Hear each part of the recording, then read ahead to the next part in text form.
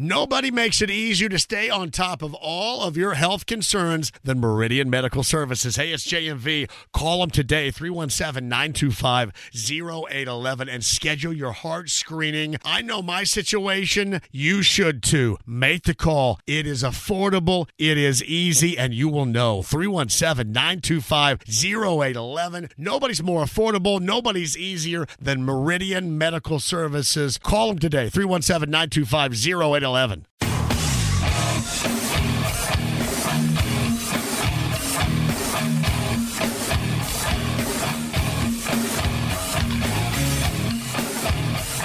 in the hell do you think you're doing? Hey, John Boy. I'm telling you straight, it's my way or the highway. So anybody wants to walk, do it now. Hey, everybody, we're all gonna get late. And again, it's picked off. It's Darius Leonard, a pick six for the Maniac. Touchdown, I-N-D-Y. Yes, sir. Oh, the chicken! Double time! Miles Turner. Yeah! John, I have never been better to be on the air with you here in Indianapolis, a place where so many of my dreams have come true. The Ride with JMV on 93.5 and 107.5. The Fan. An extended 4-day Father's Day weekend for John, as he is out once again, and I am not JMV, as you can probably tell by the sound of my voice. My name is Derek Schultz, filling in the big chair for JMV today, and this is The Ride, 93.5, 107.5, The Fan. Thrilled to be here on a hot, sweaty, sultry mid-June day, feeling a little more summery out there in Indianapolis. I'm not complaining. We had a nice, mild spring so far. Summer has been okay. I know it's not technically summer until, June 21st or whatever else, but I hate like the 95-degree day thing. I hate going through that. My ideal weather is like mid-May or very early October, like late September, that sort of time when you can sleep with the windows open. And when you wake up in the morning and you're getting coffee at like 7 a.m., you can throw on a light jacket or a fleece or something, or a hoodie and shorts weather. That's my type of weather. Today, not so much, but my excitement's not zapped at all because we got a great show. Looking forward to today's show. We're going to talk a lot of Pacers. This is draft week after all. I feel a little weird, though, talking Pacers draft because, as you guys know, they've got 5 selections. And the probability of the Pacers using all 5 of those selections is 0%. It's 0. There is no way that the Pacers use pick 7, 26, 29, 32, and 55. 0. No way. And Kevin Pritchard has essentially said as much, that we're not bringing in 5 rookies here. We're not. Roster spots are at a premium. The Pacers can't just put 25 guys on their roster. They can't.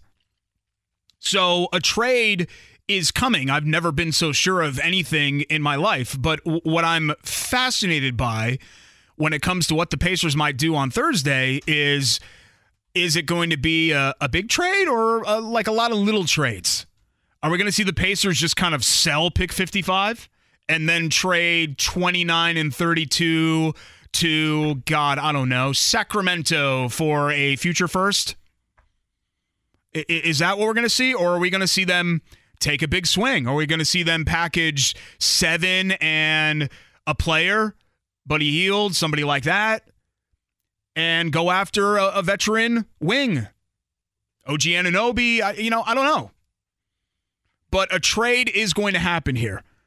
So the discussion about who the Pacers should take here or there, or kind of looking at these mock drafts, like I saw a mock draft where Trace Jackson Davis to the Pacers at 29. I don't think they're going to be picking 29. I don't think they're going to be picking 26. I'm not so sure they're going to be picking 32. So all of that discussion about like pinpointing where guys are going to go feels like a big kind of waste of time to me.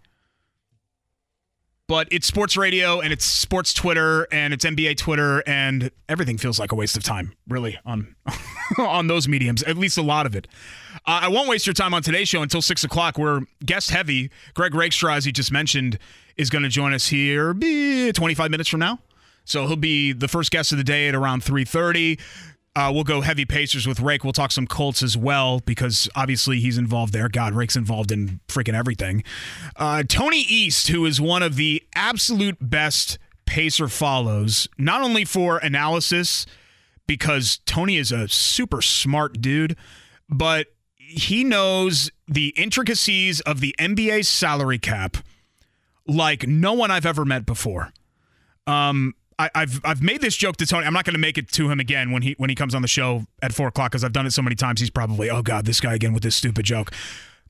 You know the Office episode where Michael, because of Jan's spending, Michael Scott has to declare bankruptcy? And at the very beginning of the episode, he brings Oscar Martinez into his office, who is the accountant in the show. And Oscar's going over his finances, and he's talking about, look, you've got all of these monthly payments, and it's ridiculous, your output compared to what you've got coming in. And Michael looks at Oscar, and he goes, why don't you just explain this to me like I'm 5 years old? And that's how I feel with Tony and early bird rights and when you can trade somebody, when you can't trade somebody, and two-way deals and all of these things that are involved with NBA salary structure and cap and contracts and luxury tax and everything like that. Tony explains that stuff better than anybody. Now, I'm not going to get too in the weeds with that because this will be a draft conversation. That's more for like free agency and trade deadline. But the Pacers are in a position here where there just isn't a lot of room at the end. It's actually kind of a good problem to have. We have too many draft picks. That is a good problem to have. But they're going to have to navigate this deftly here coming up starting on Thursday and figure out what they're going to do here because you can't keep everybody. You can't have the veteran presence in George Hill or James Johnson and keep both of those guys. You probably can't keep everybody that's on the roster right now that's guaranteed to be on the roster, at least have a guaranteed contract, I should say, for 23-24. In Tice and McConnell and all of these other pieces. You know, are you going to move Hield? Maybe we can finally move on from talking about them moving on Miles Turner, which we've done in this town for like 10 years straight, or however long Miles Turner's been in the league. You know, Miles Turner was drafted in 2015. I think the next night we were talking about, hey, Pacers, should they trade Miles Turner? That's what it really feels like. At least he's not in that conversation. At least I don't think so, where we are right now. But Tony East is going to join us to talk about all that coming up at 4 o'clock. Really looking forward to our conversation with Bob Kravitz at 5. I think you guys know that Bob no longer with The Athletic.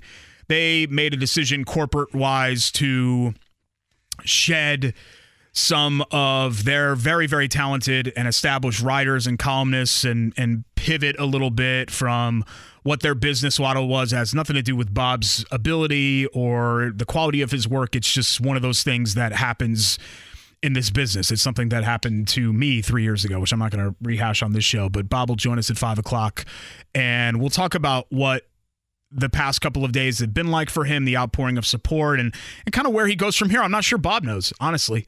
I talked to him briefly via text, and it doesn't sound like he's calling it a career after 40-plus years of doing this and doing this at a high level. I mean, when you think of Indianapolis sports media members in this generation, if you were to go to Portland, Maine, or to Columbia, South Carolina, and have somebody name somebody that is connected with Indianapolis or somebody that they've heard of in Indianapolis, I think Bob Kravitz would be the name, honestly, that would come up the most. I mean, he had a national and still has a national presence from his time as an Indy Star columnist and then with THR and then, of course, here the last couple of years at The Athletic. But Bob's going to join us at 5 o'clock and we'll get up to date with what he's doing. A guy that's doing a whole heck of a lot, and it's weird because he's in a different town now. And I think the world of his talent, and I kind of miss having him around. Charlie Clifford's going to join us at 5:30. How about those Redlegs? They've won 9 straight. They're in first place in the Central. And I'm not going to turn this into like we're not going to do a Reds segment. You know, to me, in Indianapolis, it's hoops, football, and then you sprinkle in racing. Like that's essentially what sells here. And you guys can tell me if I'm wrong at Schultz975 or in the YouTube lounge or wherever else. I mean, I know we have baseball fans in here, just like we have hockey fans in Indianapolis, but sports talk to me is 2.5 sports in this town. And maybe you sprinkle everything else in. So Reds when they're relevant, okay, here you go. Here's some Reds. Cubs when they're relevant, okay, here's some Cubs. Maybe some Cardinals. Maybe. But that's about the extent of the baseball stuff. But the Reds, the win streak, the excitement around the team. I know JMV, the normal host of this show, is a big Reds guy. I thought just kind of in tribute to him, I'm filling in. I was thinking to myself, what would John be talking about today? John be talking about the Reds winning streak, right? He'd be talking about the Reds winning streak, of course. So we'll talk a little bit about that with Charlie.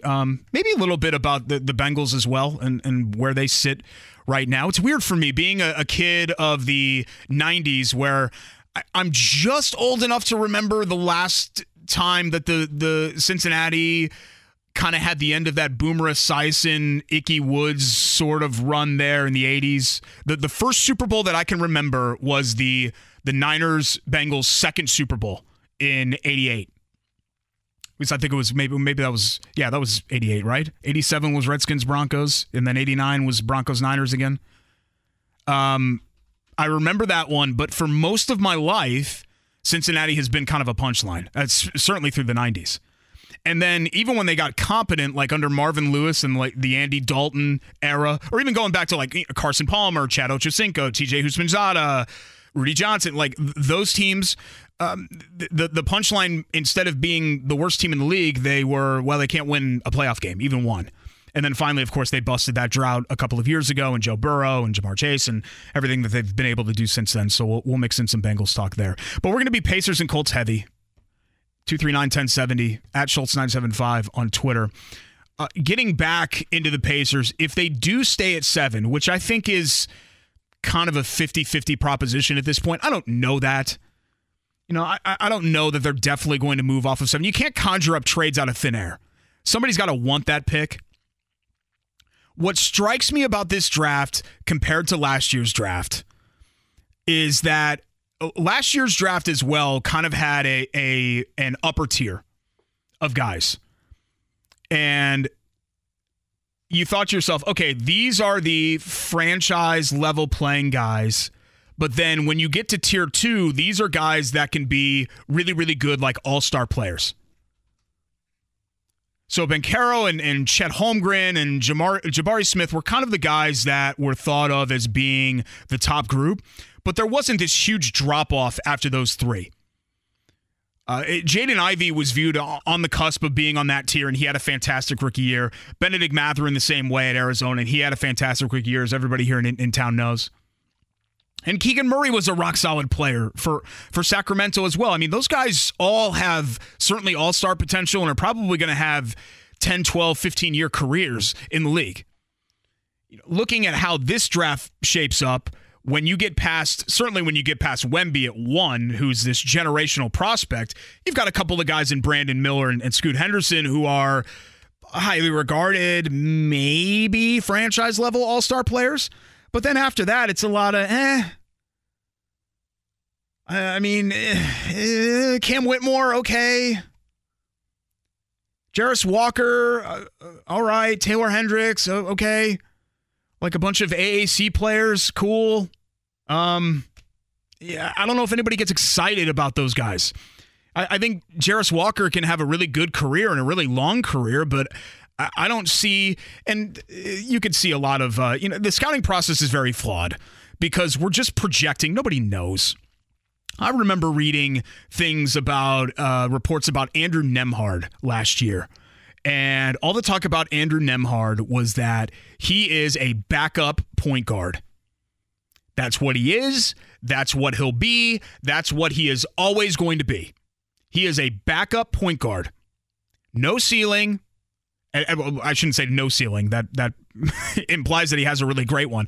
A low ceiling, I should say. And a guy that is just a competent offensive player. Not a lot of upside there. And you saw from year 1, I don't think you had to be a scout to see this. And I'm not trying to say that Andrew Nembhard is going to be some like all-NBA player or anything like that. Andrew Nembhard is considerably better than a backup point guard level player. Considerably better than that. And projects considerably better than that. I mean, to me, that's his floor. His floor is backup point guard, sixth man's, first, second, third guy off the bench. That's his floor.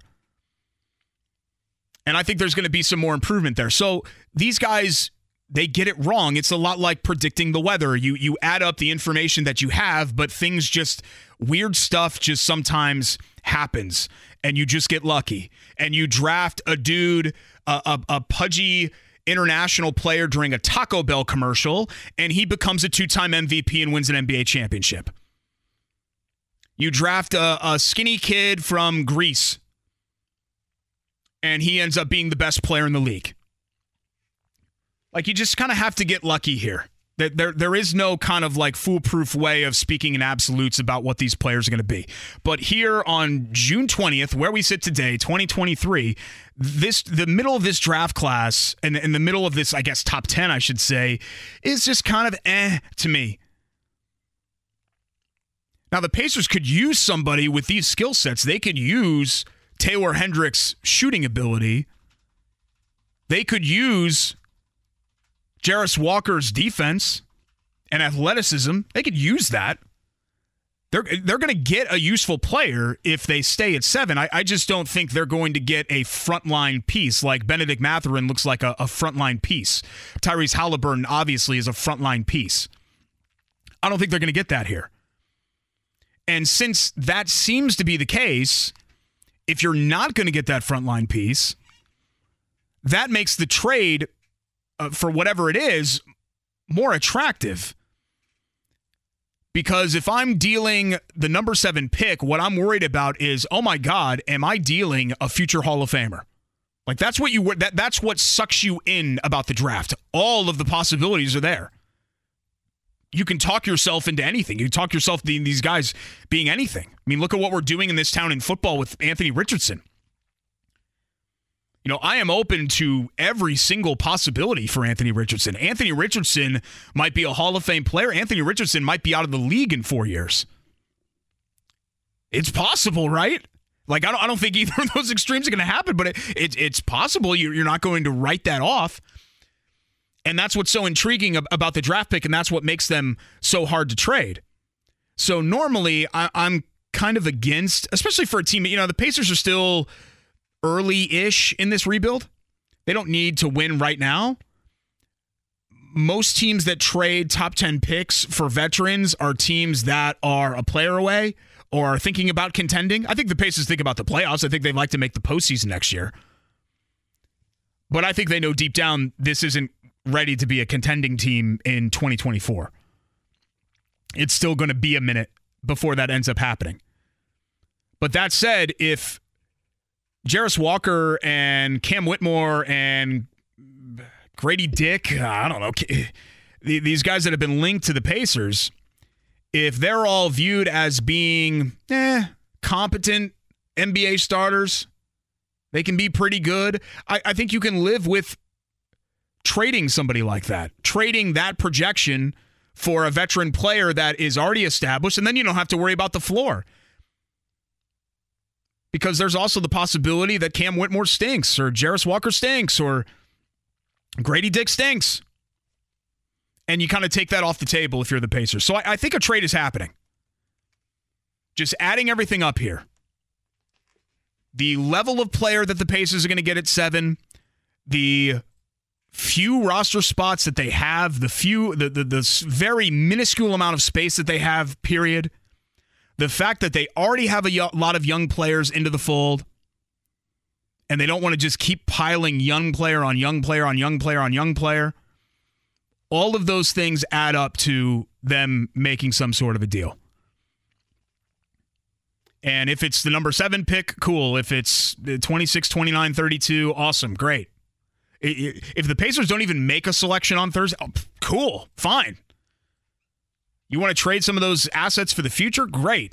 Wonderful. Because I think that they've already have the foundation not fully established, but at least they have some of the pieces there. The sense of urgency in this draft just feels way different than the sense of urgency in last year's draft.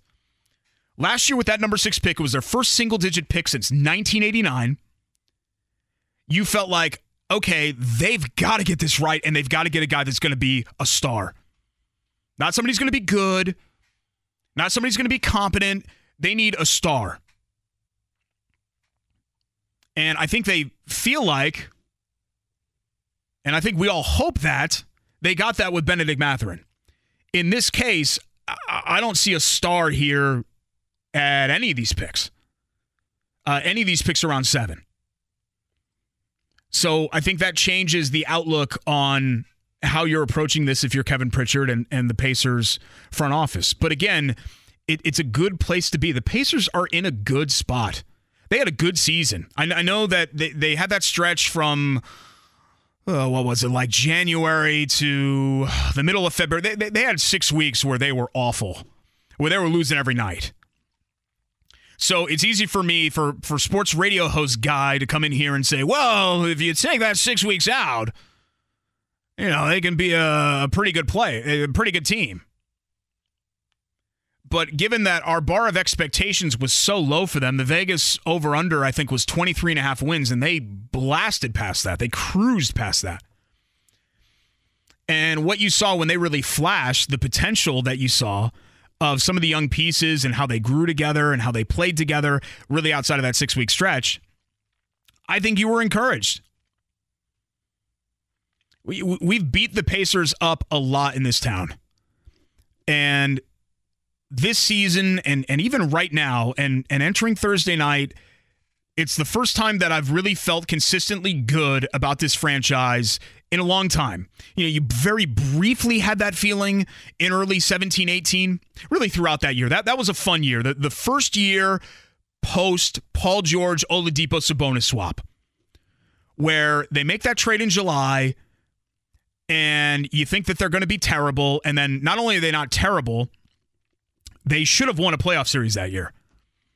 The NBA is interesting in that it's kind of the anti-hockey, where in the NBA, 9 times out of 10, the better team wins a series. That very rarely happens in hockey. the lesser team wins a series all the time in hockey because it's random and you run into a hot goaltender or whatever. That's why everybody loves hockey, right? It's crazy. You're on the edge of your seat the entire time. The NBA is a lot more straightforward. A best of 7 series, the better team wins 90% of the time. The Pacers in 2018, that year against the Cavs with LeBron and Jordan Clarkson, that group, that was a case where the better team lost that series. They did, and you're just not going to ever convince me otherwise. Best player was LeBron. The best team in that series was the Pacers. So that was a fun memory. That season was a fun season. But really outside of that, you got to go back to 2014 for the last time you were feeling good about this team, because everything else has just been kind of a tease. 19 and 20 in the bubble season and TJ Warren and those teams, those teams were never going to go anywhere. That was just chilling in the middle. That was just getting by. And I don't want to just get by. I don't want to just chill in the middle. The Pacers have spent enough time in the middle. You guys know this. They've spent decades in the middle. I want them to be back where they were in the 90s, from 94 to really to the brawl. That's basically where they were. That was the gold standard of Pacers basketball. They were in the conference finals a lot. They were contending a lot. They were fun. They had all-stars. They were viewed as this competent, stable, good franchise. And I want them to get back to that consistently. And it's not that the Pacers are a punchline or anything like that. The Pacers have had far lower lows than what they've just experienced. But I'm ready for them to get to that next level. And I think that this draft and this offseason is another step towards that. Last year was the first step towards it, and I think they did great. They did great. Now it's about kind of taking the next one and how they're going to approach it from here, because they have assets. They have players that other teams want. They have picks. Buddy Hield on an expiring deal is a good NBA player, one of the best shooters in the league. Remember, when they made that trade, Buddy Hield was viewed as a contract. Oh, here's Sacramento just kind of offloading this bad contract. Yeah, Buddy Hield, there are a lot of teams that love to have Buddy Hield. I like having Buddy Hield. I don't think he lines up age-wise with this Pacers core, but good player. And the Pacers have a lot of things going for them. We'll see if they can't take advantage of that situation. 239-1070. Greg Rakestraw is going to talk blue and gold with us next. It's The Ride with JMV. Derek Schultz filling in 93.5, 107.5 The Fan. Life is full of things to manage. Your work, your family, your plans, and your treatment. Consider Kesimpta, ofatumumab 20 milligram injection. You can take it yourself from the comfort of home. If you're ready for something different, ask your healthcare provider about Kesimpta and check out the details at kesimpta.com. Brought to you by Novartis Pharmaceuticals Corporation. Welcome back to Dealing Together. First caller? I bought 3 sweaters to get the 4th free. Oh, you got fleeced. Next caller? I traded my old Samsung at AT&T for a new Samsung Galaxy S24 Plus and chose my plan. That's not a bad deal. It is not. Our best smartphone deals. Your choice of plan. Learn how to get the new Samsung Galaxy S24 Plus with Galaxy AI on us with eligible trade-in. AT&T. Connecting changes everything. Offers vary by device. Subject to change. S24 plus 256 gigabyte offer available for a limited time. Terms and restrictions apply. See att.com/Samsung for details. The Ride with JMV. You just got your asses whipped by a bunch of damn nerds. 93.5 and 107.5. The Fan. Welcome back. Rolling along here. 93.5, 107.5 The Fan. Filling in for JMV. My name is Derek Schultz. Appreciate you making this show part of your Tuesday. Chances are, if you're listening now, you also made the midday show part of your Tuesday afternoon. That was hosted by a good friend of mine and a guy that is no stranger to this station. He's no stranger to a microphone, period. His name is Greg Rakestraw of the ISC Sports Network, Indy 11, Indianapolis Colts. I'm not going to list his LinkedIn page because we'd be here for the next hour, but he joins us now on the guest line. And Rake, did I hear you call me a colleague around 1:30 today? Because I am absolutely honored. I was in the car listening. I am honored to be considered a colleague of the Greg Rakestraw, so thank you. Yeah, of course. I mean, we were coworkers at 2 different places. I didn't have a chance, when I referenced earlier about this was going to be like the 9:50 doubleheader, on the Fan today. Needed to see if Macaulay or Blackman are available to make an appearance on the morning show. We could have hit the trifecta on the show today. Dude, I think the last time we had a Pacers draft conversation on an Indianapolis radio show, we were talking about whether they should take a point guard or Tyler Hansbrough. That's how long it's been. I think it was, hey, I keep seeing here this Paul George guy from Fresno State. Yeah. Nobody knows who he is. Is that going to work out for the Pacers at 10? I don't know. Time flies. Time flies when you're having fun, that's for sure.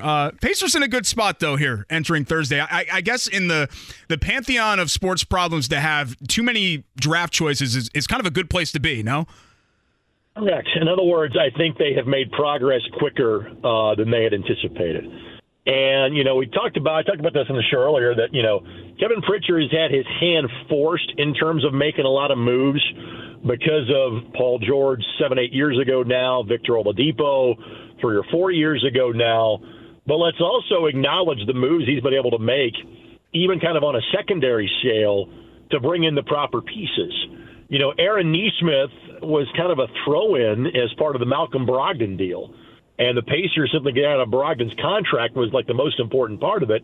I think Nesmith, if not a starter, is a rotational piece. The Pacers basically got Jordan War at the trade deadline because they had cap room. And I think he can be a guy that's maybe the 8th or 9th player, on the rotation. So they've done well. And I think the fact that they can't fit 5 draft picks in, a year after a 25-win season, kind of tells you they got some foundational pieces put together. So, I think it's an impact player at 7, and it's a veteran. I think that's they're looking for. Anything else, second round might be a draft and stash guy, or there could be a trade for future picks. If somebody wants to move up and willing to give up future capital, I think the Pacers will be in that conversation the next couple of days. And given the fact that they're looking for, as you said, an impact player at 7, and they also have the roster crunch that they have, to me, Rake, my viewpoint on this is that I think a trade's coming because anything's possible, I guess, but out of Taylor Hendricks and Jarris Walker and Grady Dick, I don't really see – I see useful NBA players. I don't see impact-level players there with the guys that have been linked to the Pacers. Sure, and I'm not going to try to pretend that I am, completely checked into the major college basketball scene outside of the Big Ten at this point. I'm not. So, I can spit facts at you about Jarris Walker or Taylor Hendrickson. I spent a lot of time watching, those two in the American Athletic Conference this year. Now, if I'm watching the AAC, it's probably because Tulane and Ron Hunter is involved, and not necessarily those guys. So that's kind of a discussion that comes up, and obviously we had it on the show today. Do you trade 7 to bring in a guy like OG Anunoby? Do you put other pieces as a part of that deal to try to bring in a veteran? I'm not sure if the Pacers are to the point where you're trading away the 7th pick to bring back a veteran. That'd be a pretty quick departure, kind of what the plan has been over the course of the last couple of years. But maybe we're to that point in Kevin Pritchard's estimation. Yeah, the difficult thing about conjuring up trades is that I can conjure up a great trade for the Pacers that makes sense for them. It's harder for me to conjure up a great trade that makes sense for the Pacers and somebody else. Like Toronto, I think you and Jimmy were having this discussion. The number 7 pick in Buddy Hield is a great trade package, but if I'm Toronto, why in the world would I want Buddy Hield? I'm tearing things down. Right. I mean, I think you want the 7th pick. You want another future pick. Maybe you'd be willing to take on just some of the spare parts that the Pacers have, whether it's Jalen Smith or Isaiah Jackson, whether it's Chris Duarte, knowing you simply kind of need bodies, for some of these teams like the Raptors, like the Wizards. There is no team in the NBA that needs spare parts like the Phoenix Suns. They literally have nothing to give back at this point. They're out of draft picks. They got like 5 dudes under contracts. They really can't be involved in any sort of trade unless there's some sort of 3-way deal that would benefit somebody. So, yeah, it's easy. And the immediate thought was that everybody's little brother outside of Indianapolis had Russell Westbrook coming to the Pacers, this past year because the Pacers could eat that contract. But clearly the Pacers are like, no, we're good. We kind of like the pieces that we have and don't want him at this point. So you're right. When you're thinking about these trade deals that can be put together, you got to think about what makes sense for the other team as well. And while Buddy Hield, I think, would help other teams, not those who are in a rebuilding mode. We're talking with Greg Rakestraw, ISC Sports Network. It's The Ride, 93.5, 107.5, The Fan. Let's shift over to the Colts. They wrapped up minicamp 6 days ago. They punted on the last day, and middle of June, I think sometimes we're just sort of begging for things to talk about when it comes to football. So I've always felt like what happens in OTAs, we just end up overrating. But sure. all of that said, with Anthony Richardson and kind of the ups and downs, is there anything that happened that made you think any differently about Richardson than you did, let's say, on draft night? No, not at all. I mean, and all of the little things are good signs. How he handles the media, the stories you hear about him, cleaning up, after a pre-draft event, the way the other players in the room talk about him, some of the throws you have seen him make in practice. But we're not going to learn anything really until September or October. We'll learn more about when he's going to make his debut as a starter in July and August. But everything is about at this point, hey, can you play? Can you figure it out at this level? And we're not going to learn that in practices and T-shirts and shorts in April, May, or June. So, again, all of the signs are pointing in the right direction, but we're not going to know much.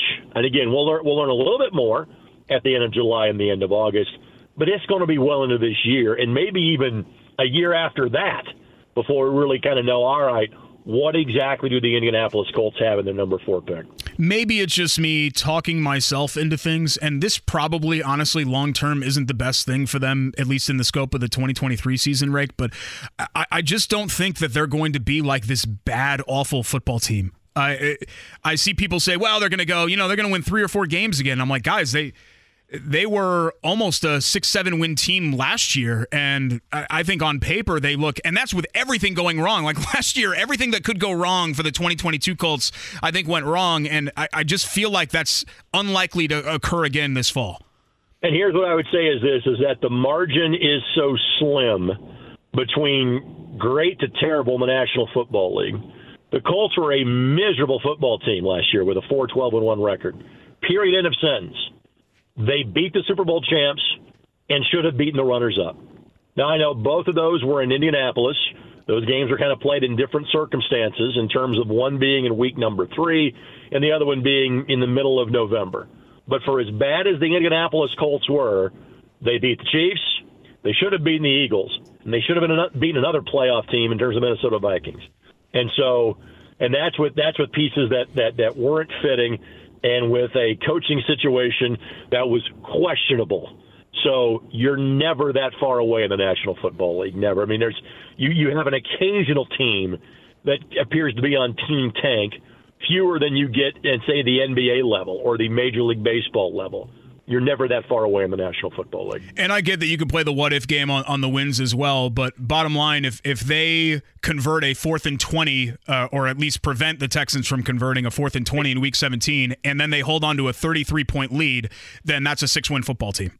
Exactly. Like that's kind of how close they were, I think, to at least being. And thank God they weren't. Thank God they lost both of those games. Yay! Right. That was the best thing for them. But that's how close they were. Term. Yeah. I mean, I look at this roster and I don't see bad football team. I see maybe a below average one, but I don't see a bad football team. So what is a reasonable expectation? Like, what are you looking for next year, Rick? Obviously, you're looking for growth and development, individual players like Anthony Richardson, but from a team standpoint, is there a win total or something that you could point to say, okay, this season is success if blank happens? It's not a win total. It is, can the offensive line revert to something other than what was at the end of last year?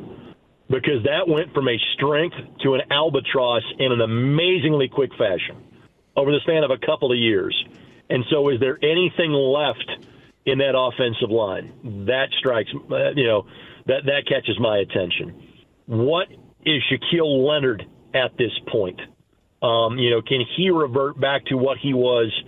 He was a playmaker for you in 2021, but maybe wasn't as consistent as he was the 3 years before that. What is Shaquille Leonard going to be? Can you develop other talent at wide receiver, not named Michael Pittman? But the obvious thing that this season is going to come down to, whether it's a success or not, will not be, wins and losses. They're nice when you have them, but how good is Anthony Richardson? When you have a first-round pick at quarterback, and he was so unique to try to qualify as a draft pick, let alone before, ever taking, a snap in the National Football League, that kind of blots out the sun. And so what is Anthony Richardson going to be in 2023? Everything else is secondary compared to what number 5 looks like over the course of 17 weeks. We're talking with Greg Rakestraw of the ISC Sports Network here on The Ride on the Fan. Greg, you have done so many different sports and you're involved in so many different events. And I know just personally speaking, you have a lot of different interests, notably tennis, one of your big interests. This is kind of the time of year in the summer where we're not just 24/7, 365 NFL all the time. What is your favorite summer sporting event? Is it soccer related? Is it Wimbledon? What is it for Greg Rakestraw? It would be World Cup, and obviously we have a Women's World Cup that comes up. That will catch my attention a few weeks from now. Clearly, the Men's World Cup wasn't close to the summer last year, with it, being played on like Thanksgiving and Christmas and things like that. U.S. Open, which just happened, is obviously a pretty big deal. Wimbledon, I probably don't watch as much as I used to, and maybe I'll start watching it. This is not to I acknowledge Rafael Nadal, Roger Federer, Novak Djokovic, you can argue, are the 3 greatest men's tennis players to ever live. But I also got to the point where okay, I've seen this final before. I've seen this matchup before. And so maybe knowing that we're down to really one of those 3, Rafa's going to come back for kind of a send-off year next year, but it's Novak and everybody else, at this point, that might get a little bit more of my attention. So I would probably say World Cup would be number 1. And then, obviously, anything we produce on the ISC Sports Network. So Greater Lafayette World Series is up there somewhere. Including Query and Schultz, of course, which you can see Monday nights at 7:30, ISCSportsNetwork.com and the ISC app. This is kind of the only real quote-unquote light portion of the ISC calendar. I'm looking here. Obviously, the Indy 11 women, and you guys have the production contract with the Indianapolis Indians, but really up until, IFCA and then the football all-star game, and then August when things start kicking with the Mick games and Carmel and everything else that you guys have going on there. This is kind of the only light sort of, oh my God, is Greg going to get a weekend off sort of break here? But appreciate you coming on the show, my man, and I'll see you coming up here on Monday. This is my only weekend off, by the way, coming up. So you nailed that. And this is the only week in the calendar year where I do not have play-by-play. Wow. And so as much as I love my job, I am looking forward to a weekend off coming up. Yeah, get some honey tea or something. Just take it easy for a little bit. I'll just sit there and kind of keep the voice at a normal volume. I should be good. There you go. At Greg Rakestraw on Twitter. ISCSportsNetwork.com. You can download the app on mobile, Roku, Apple, Fire TV, among other platforms, and check out Greg and their very, very busy sports calendar. Appreciate it as always, my man. Thanks. You don't have to say they. You don't work for us full-time anymore, but you are still part of the family. You can drop a we with that. It's cool. All right, I'll do a we. I'll keep going with the we. See ya, man. That's our friend Greg Rakestraw. Yeah, we were coworkers way back in the day. So when I graduated Indiana University in 2005, and this is an absolutely a true story. So I'm driving back on I-80. So I used to go 70 from, I'd go to Bloomington to Indy, and then 70 to Columbus, and then straight north, Columbus 71 to Cleveland, essentially. And then I'd pick up the toll road and go 80 all the way to the George Washington Bridge, and then up to Connecticut, my home state. And I'm driving on 80. I don't remember what state I was in, but I had one of those flip phones or whatever else, and I'm like, what the hell am I going to do? I'm working at Outback Steakhouse. That's not what I want to do permanently. I've graduated. What am I going to do with my life? And I had a buddy named Ryan Davis who now runs comms for the Missouri Valley Conference, and he was working at ESPN 950, which had a little cracker box studio a stone's throw away from where I'm sitting right now at the MS and headquarters where Urban One is now, and this radio station is. And I give Greg a call, and I said, hey, I'm in Bloomington for another year. I've graduated. I could send you my resume, but I'm just trying to get involved. So anything that I could do, I'll even intern. He's like, well, you could be an intern, but there are potential for you to be a part-timer. And I started in that August, and then in September I was working part-time shifts as a board op and eventually show hosting, high school shows, midday shows, the afternoon show with Greg, and then I guess the rest is kind of history there. So it's funny how life works and things can come full circle, but that's almost a 20-year relationship now with Greg, and he's been great to me in my life. We're only 7 or 8 years apart, so it's a little weird to be like mentor and father figure, but Greg's been all those things, but most notably a great friend during all of that time. We got Tony East coming up top of the hour. We'll talk more Pacers and also go through the headlines for today. It's The Ride with JMV. Derek Schultz filling in 93.5 and 107.5 The Fan. Life is full of things to manage. Your work, your family, your plans, and your treatment. Consider Kesimpta, ofatumumab 20 milligram injection. You can take it yourself from the comfort of home. If you're ready for something different, ask your healthcare provider about Kesimpta and check out the details at kesimpta.com. Brought to you by Novartis Pharmaceuticals Corporation. Welcome back to Dealing Together. First caller? I bought 3 sweaters to get the 4th free. Oh, you got fleeced. Next caller. I traded my old Samsung at AT&T for a new Samsung Galaxy S24 Plus and chose my plan. That's not a bad deal. It is not. Our best smartphone deals. Your choice of plan. Learn how to get the new Samsung Galaxy S24 Plus with Galaxy AI on us with eligible trade-in. AT&T. Connecting changes everything. Offers vary by device. Subject to change. S24 plus 256 gigabyte offer available for a limited time. Terms and restrictions apply. See att.com/Samsung for details. The Ride with JMV. I fart in your general direction. Your mother was a hamster, and your father smelled of elderberries. 93.5 and 107.5. The Fan. Thanks again to Greg Rakestraw for joining us. ISC Sports Network. We got Tony East coming up. Let's see, 8 minutes from now. Top of the hour, we'll talk more Pacers with him. He's the Locked On Pacers podcast host.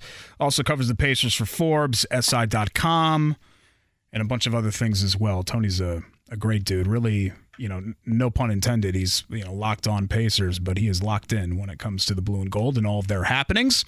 And that's kind of the big news of the day. We are still 50-ish hours, actually more than that, 52. I don't know why I'm trying to do the exact hour. We're 2 days away from the NBA draft and the Pacers. The Indy Star had a piece about them conducting 62 player workouts, which is the most that they've done in years and years. I want to say the late 80s. And if you go back that far, I don't remember exactly when we went to just 2 rounds in the NBA draft, but for a while there were 6, 7 rounds, and then I think there were 3 rounds, and then somewhere, I want to say in the early 90s, we started going down to 2 rounds, like 91, 92. It was 1989 is when the NBA draft. Okay, 89, cool. James, did you know that off the top of your head? Oh, no, I just Googled it. Okay, cool. Yeah, see, this is... James Adams is a great producer because he's able to just find these factoids on the fly like that. So 89 was when they went down to 2 of those rounds. So I think you have to go back to prior to that, the last time the Pacers conducted this many player workouts, and they've got a lot of picks, and they can cast a pretty wide net here and see all that they have and who they can get in potential spots, and if they want to deal off those picks, knowing, hey, we can get this guy. Do we want to trade this pick or not? So NBA draft should be a very, very interesting night for the Pacers coming up here on Thursday. Colts entering sort of the dead portion of the NFL offseason with plenty of question marks. We'll get to those questions coming up a little bit later on in the show, I think after our talk with Tony East. And that's the case for the other 31 NFL teams too. No one doesn't have offseason question marks. Everybody's got something that they're concerned with, worried about, something that needs to be resolved. The latter category there for the Colts is the big one. The biggest storyline to me is not whether Gardner Minshew or Anthony Richardson starts week 1. I'm not even going to worry about that until like August. I'm not sweating that at all right now. What I'm thinking about right now is, are they going to resolve the Michael Pittman Jr. and Jonathan Taylor contract extension situations? Those are those two things combined into one storyline is the biggest thing that I think the Colts have cooking, at least for the next 6 weeks, and that'll carry us through Westfield as well. We'll be talking about that a lot. Joey Votto homers in his return. Reds run their winning streak to 9, and they grab first place in the NL Central after a 5-4 win over the Rockies. It's great to see. I'm thrilled for the fans. I know a lot of Reds fans, and they've been suffering a little bit here. I don't think the ownership group there has always done them all these favors. I thought they kind of sold off some pieces and punted on a couple of years. I'm glad they're turning it around, but that doesn't kind of excuse some of the decision-making that they made in the last couple of years. But good for the Reds. I'm glad they're relevant. And it helps. It helps to be in the Centrals. In baseball, the Centrals is where you want to be, especially the AL Central, which has stunk for years. Just awful. You're feeling real good about yourself if you're hanging around 500 in the Centrals. You're not feeling real good about yourself if you're the Red Sox right now in maybe the greatest division in baseball history. You're not feeling too good about yourself. And I think Boston, and this is coming from a Yankee fan, I think Boston probably is the best team of either of those divisions out of the 10 teams. But it is what it is. You go where you go. Your division is what it is, right?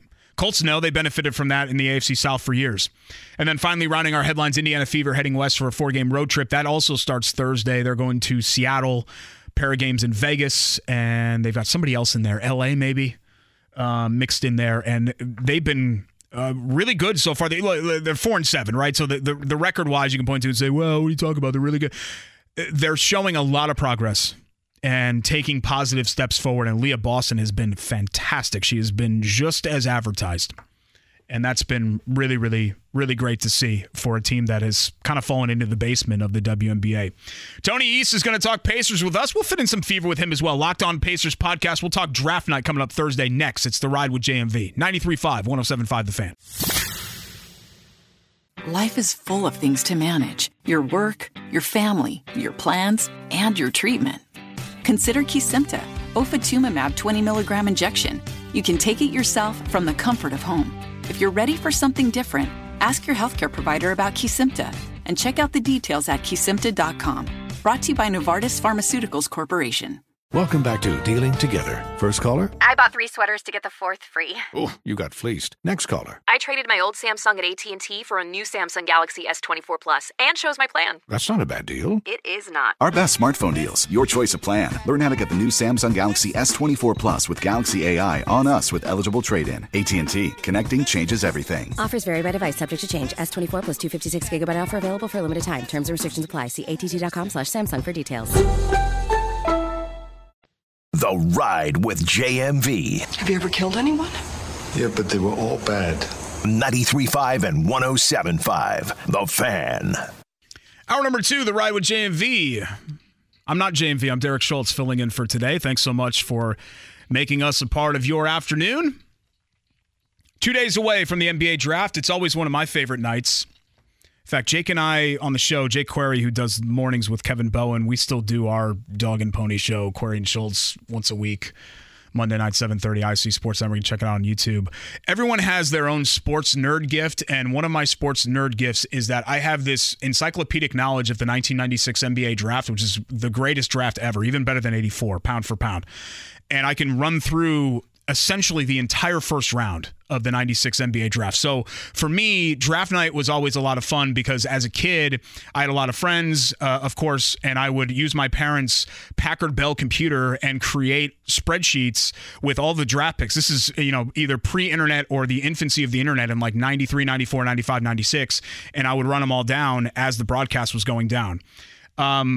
Tony wasn't around then, at least. I think most of his childhood was spent in the internet era, but I think he can connect with that because he shares, I think, a fellow nerddom when it comes to the NBA. He covers the Pacers for SI.com. He's the host of the Locked On Pacers podcast, and he joins us now. Any nerdy thing like that, Tony, as a kid, NBA-wise, that you used to do? I was alive for the 1996 draft, Derek. I'm not that young. I was going to say, I know you're a little bit younger, but you probably, most of your stuff was internet, right? Yeah, I think so. I was in the last class of my high school that didn't have laptops, so Gotcha. Kind of internet. Okay. Kind of internet, I guess. I don't know if I had like a nerdy NBA. I had a lot of nerdy baseball stuff. I bought the top 10 stats book that the MLB put out every single year. Some of them, it was the same top 10 for every stat, the same every year over, but I still wanted to read it. So baseball was my nerdy thing. It's just fun. Like, you can pick a sports season. I remember ESPN used to have an old show, and you would pick your expertise, like 1993-94 Indiana Hoosiers. And then, like, Dan Patrick would ask you questions, and I feel like everyone has, like, that one category where you're just like, I know everything there is to know about this, but I know you know most of what there is to know about the current 23-24, at least about to be Indiana Pacers.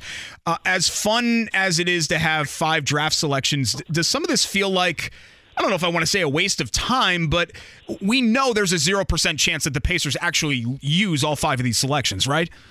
Yeah, they've said that, right? They've made that clear, and usually that's like you keep your cards close to the vest if you can kind of thing, but it's just so obvious that they can't make 5 picks that they'll tell anyone who's around, right? And I think Kevin Pritchard said it at 3 different junctures now, Miles Turner's extension at the end of his season presser and then again at the lottery, because it's not even that having 5 picks is like bad for a team trying to be good. It's that they can't fit 5 new players on their team, right? They don't even have 5 free agents in the mix. They'd have to trade away stuff just to free up the roster spots to actually make 5 picks. So not only do they want to be making steps forward next year, and it's hard to do that when you're playing rookies significant minutes, but they just can't even fit 5 first-year players into the infrastructure they already have. So it's very obvious they'll be moving some stuff around in some way. The question is how and what do they get back and how do they prioritize those returns? What are the chances, just gleaning from either what you've heard or just kind of adding everything up, that they end up moving off of specifically the number 7 pick?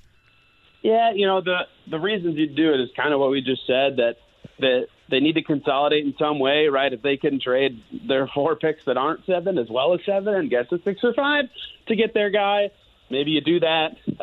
If you can go to 9 and also get 16 and then you trade all the rest of your picks for some good vet that fits your team, maybe you do that. I don't know what the best path forward is, and that was kind of a theme we heard yesterday when we were talking to their Vice President of Player Personnel, Ryan Carr, because he kept using 2 words. He said options and opportunity. They'll have a lot of those in the draft because they have 5 picks and because it's going to potentially be a bigger movement than normal year with the new CBA coming in and a pretty strong top 10. So there's a lot of things they could do. I think picking at 7 will be my most likely guess, but there's a lot of ways they could do it just given the numbers crunch they're going to be facing. We're joined by Tony East. He's the host of the Locked On Pacers podcast. You can also follow his work, SI.com, talking everything blue and gold.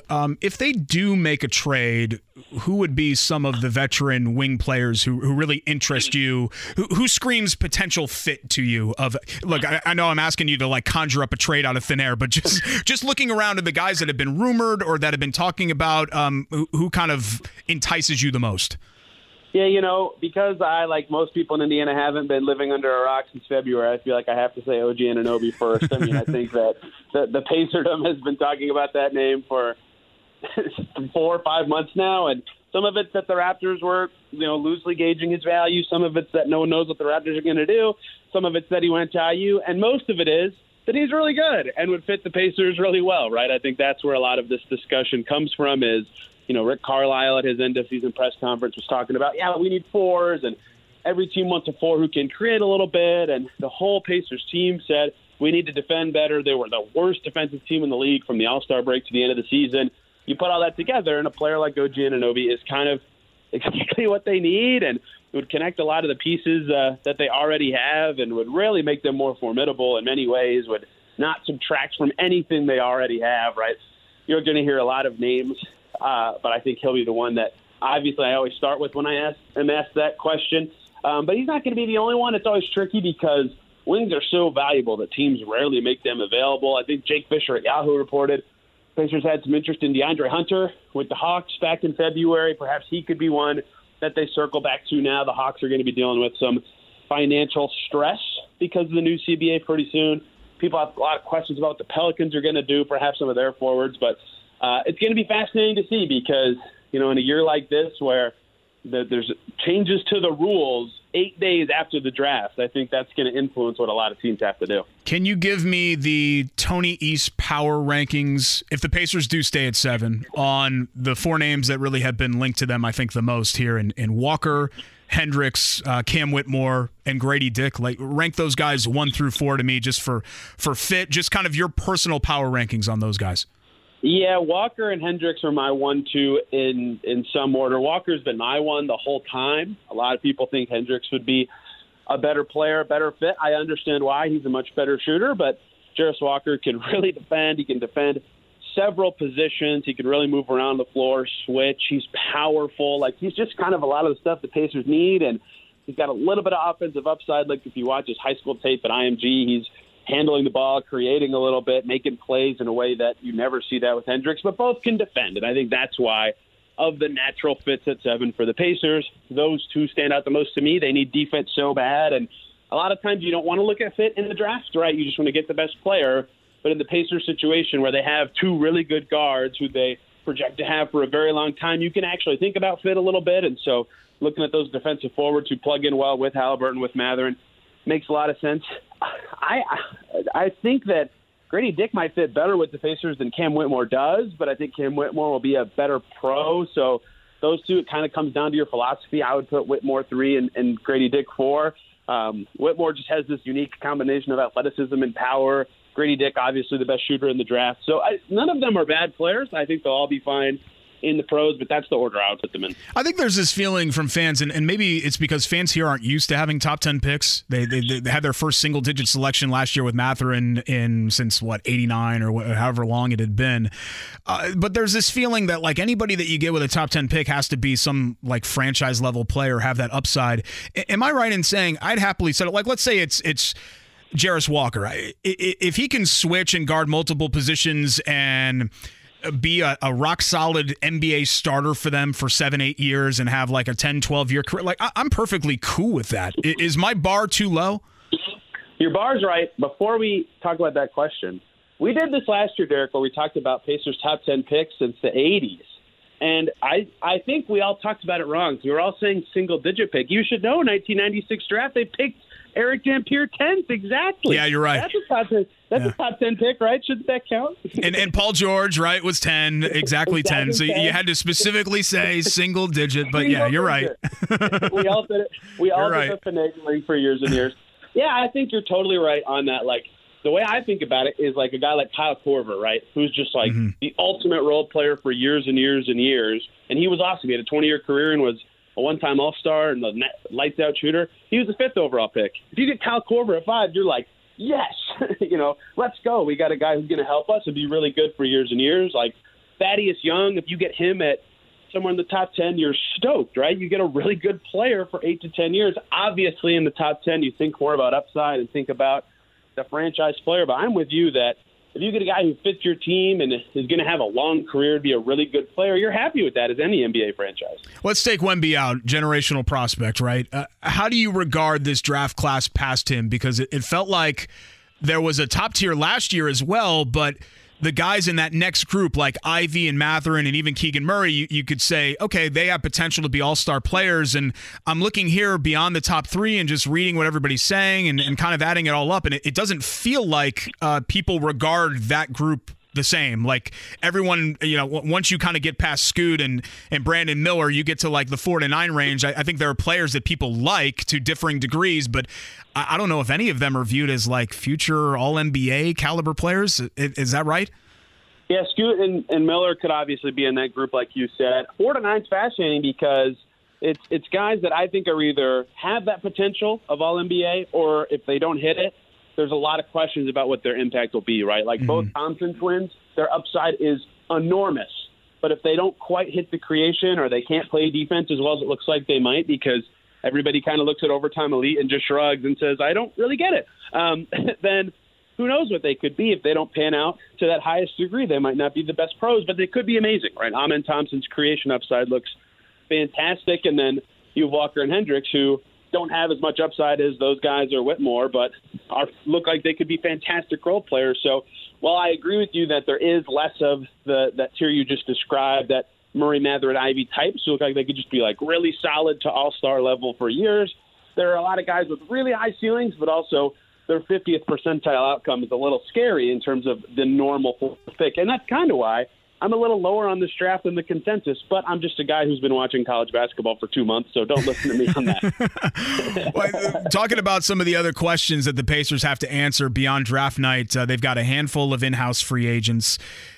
Doesn't appear that any of those guys are must-retain guys, but what would you say the over-under is on, just given their roster spot situation here, Tony? And I think we'll have some more clarity on this after Thursday, given if there are some trades made, but what do you think the over-under is on how many of those guys actually return to the fold here? Yeah, if you count Kendall Brown and Gabe York, they're two-way guys. They've got 5 free agents, and I would say 2 is the number that I would expect to be back, although I could make an argument for 3. Like, do they need 2 amazing vets? James Johnson and George Hill were awesome for what the Pacers needed last year. Amazing locker room guys. I've joked with Dustin Perrick at the Indy Star before that if we could start a business where we just pay James Johnson to send us nice messages every morning, we would do it because he'd be amazing at it. But does the Pacers need to use 2 roster spots on those guys? No, maybe just one of them. O'Shea Brissett is good and is tight with this culture. Is he somebody they need to bring back, especially if they draft or sign a better forward? Maybe not. And they don't have anybody you have to rush to prioritize this summer. They could rather use their space somewhere else and circle back. Kevin Pritchard called their free agency class like July 10th guys, which I was kind of surprised he said that. But he is right in terms of when you'd circle back to those guys. So maybe if they strike out on some fours, they bring Brissett back. But to me, it seems like they'll try to keep Kendall Brown, who they liked in the draft last year, maybe on another 2-way deal, and then one of George Hill and James Johnson kind of fills the vet role. But there's good sense in all of them. In theory, they fit well. They know this team well. They play positions of need. It's just the team is clearly looking for upgrades. It doesn't have a lot of wiggle room with roster spots to do it. If you go back to the end of the bubble season, we were kind of coming off the Spurs dynasty, a Warriors dynasty, 4 LeBron titles with multiple teams over the past decade, and it felt sort of hopeless.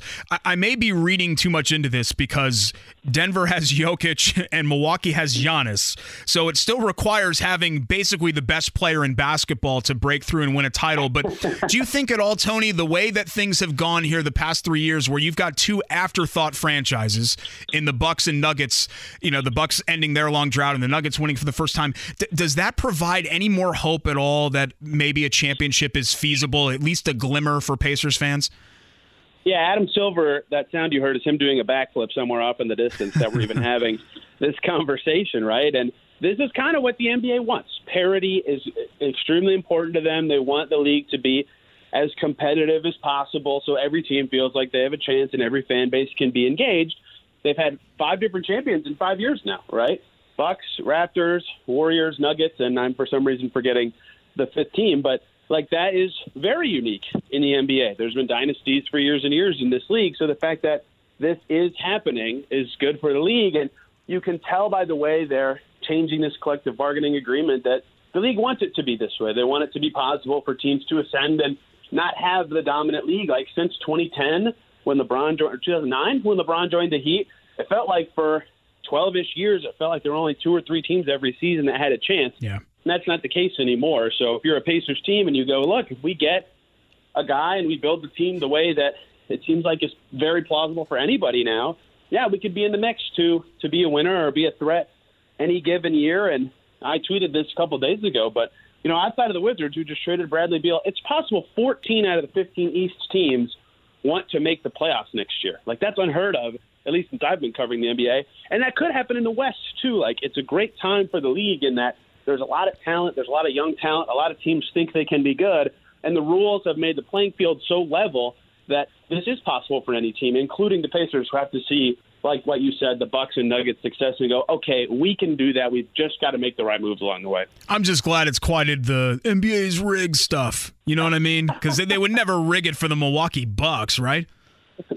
Well, if they did, they surely wouldn't rig it for the Nuggets 2 years later, right? They got to recoup those numbers somehow. Last thing here, Tony, I appreciate your Fever content as well, and they're off to an encouraging start. I know the record-wise, that's not, I think, how you can judge them. This is going to be a long slog for them to kind of climb out of the WNBA basement. But all things considered, through 11 games, especially what we've seen with some of these individual performances from Aaliyah Boston, are you pretty pleased with the Fever here in year one trying to pick themselves up? Yeah, it's hard to explain to people sometimes that 4-7 is like an unbelievably great start for them. But, I mean, they went 5-31 last year. They lost their last 18 games. Like, to see them be not only 4-7, but in many of those losses competitive and right there, which there's no moral victories, but they look way better than they have any year I've covered them. They've got the right pieces in place from the front office perspective, coaching perspective, and they also have one of the best 15 players in the league now in Aaliyah Boston, who they just drafted first overall and has played a whole 11 games in the pros. But you can tell they're headed in the right direction. I know you wrote about her too, but Boston is just unbelievable. I mean, her footwork's ridiculous. Her defense is exactly what they needed. And they just brought everything together. Like, they kind of struggled on both ends of the floor last year. This year, they've had a more than capable offense every night, and they have flashes of defensive brilliance. Like, they almost beat the champs because they held them to 13 points in a quarter. Like, they just look way better. And even though they might not be quite playoff level this year, it's very obvious that they'll be on that path for quite a few years in a row after this year, and that's so encouraging given where they've been before this. Yeah, I think Boston's special, and God knows they need a special player over there. At Tony R. East on Twitter, Locked On Pacers Pod on all major podcast platforms. Search for his work, SI, Forbes, THR, everywhere else. Appreciate it, my man. Busy week for you. Thanks so much for fitting us in on the show here. Of course, Derek. Always love chatting. Take care. That's Tony East. He does great work. Really, really enjoy Tony East. And I don't remember... I don't really remember what he was doing initially. I know he was covering the Pacers, I think maybe for like the Hendricks County paper. Is it the Flyer or those papers? I'm talking like 7, 8, 10. I don't know. The years all run together for me. Maybe it was more like 10 years ago. But I first started following Tony and found him during free agency, because as I had mentioned at the beginning of the show, the guy has this ridiculous handle on the intricacies of the NBA salary cap. And there's a lot that goes into it. I mean, if you want to get in the weeds, man, you can get in the weeds when it comes to NBA salary structure and bonuses and limits and what you can pay, what you can't pay, bird rights, cap exceptions. It's crazy. It's like taking a Purdue engineering class or something. It's insane. And Tony is just able to not only pull all of those pieces apart, untangle all of that, I guess I should say, but he's also to explain it in a way that somebody stupid, me, can understand. And so I've always appreciated Tony for that, but he does a great job covering the Pacers. Trade's happening, okay? Trade's happening. I don't know if they're going to trade the number 7 pick. I can't say that definitively, and nobody's told me this. I didn't talk to Kevin Pritchard before coming on the show here, but a trade's happening. They've got 5 picks. There's no way they're going to use all 5. They've said they're not going to use all 5. They've got a young core already.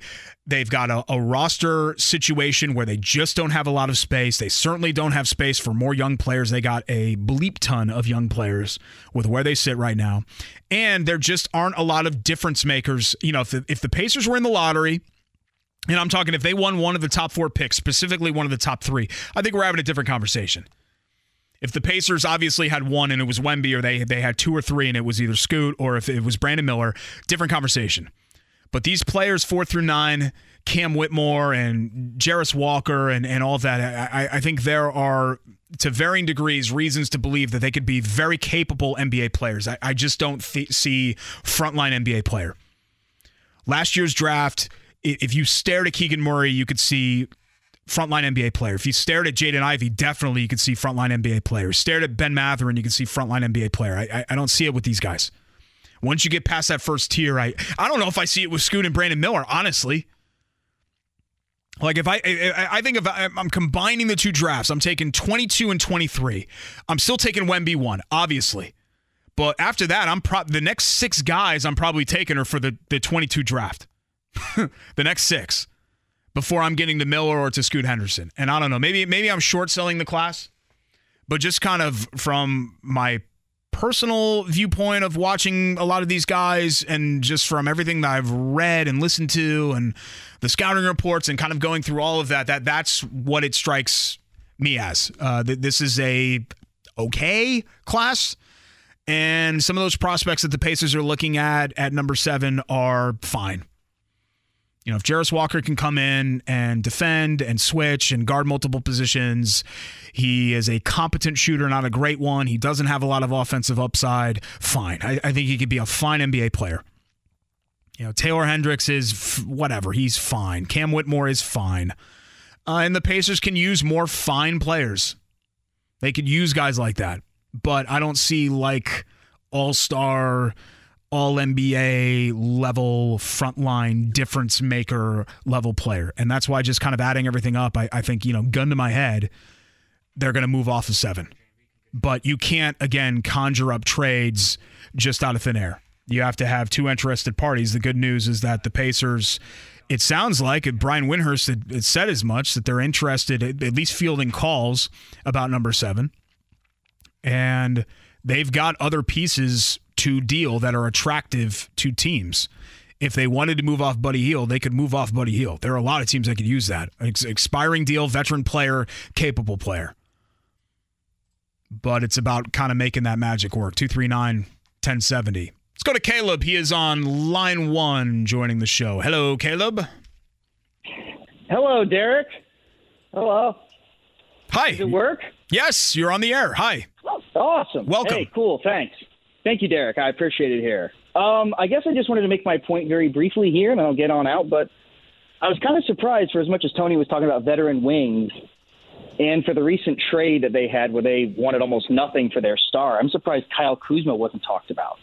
Because that way you could have a guaranteed way to get a borderline all-star wing player in Kyle Kuzma, as well as some free agency cap. Excuse me, not free agency cap, pardon me. Keeping the 7th overall pick. Yeah, obviously, a little bit more of a sign and trade deal, but I think it could work.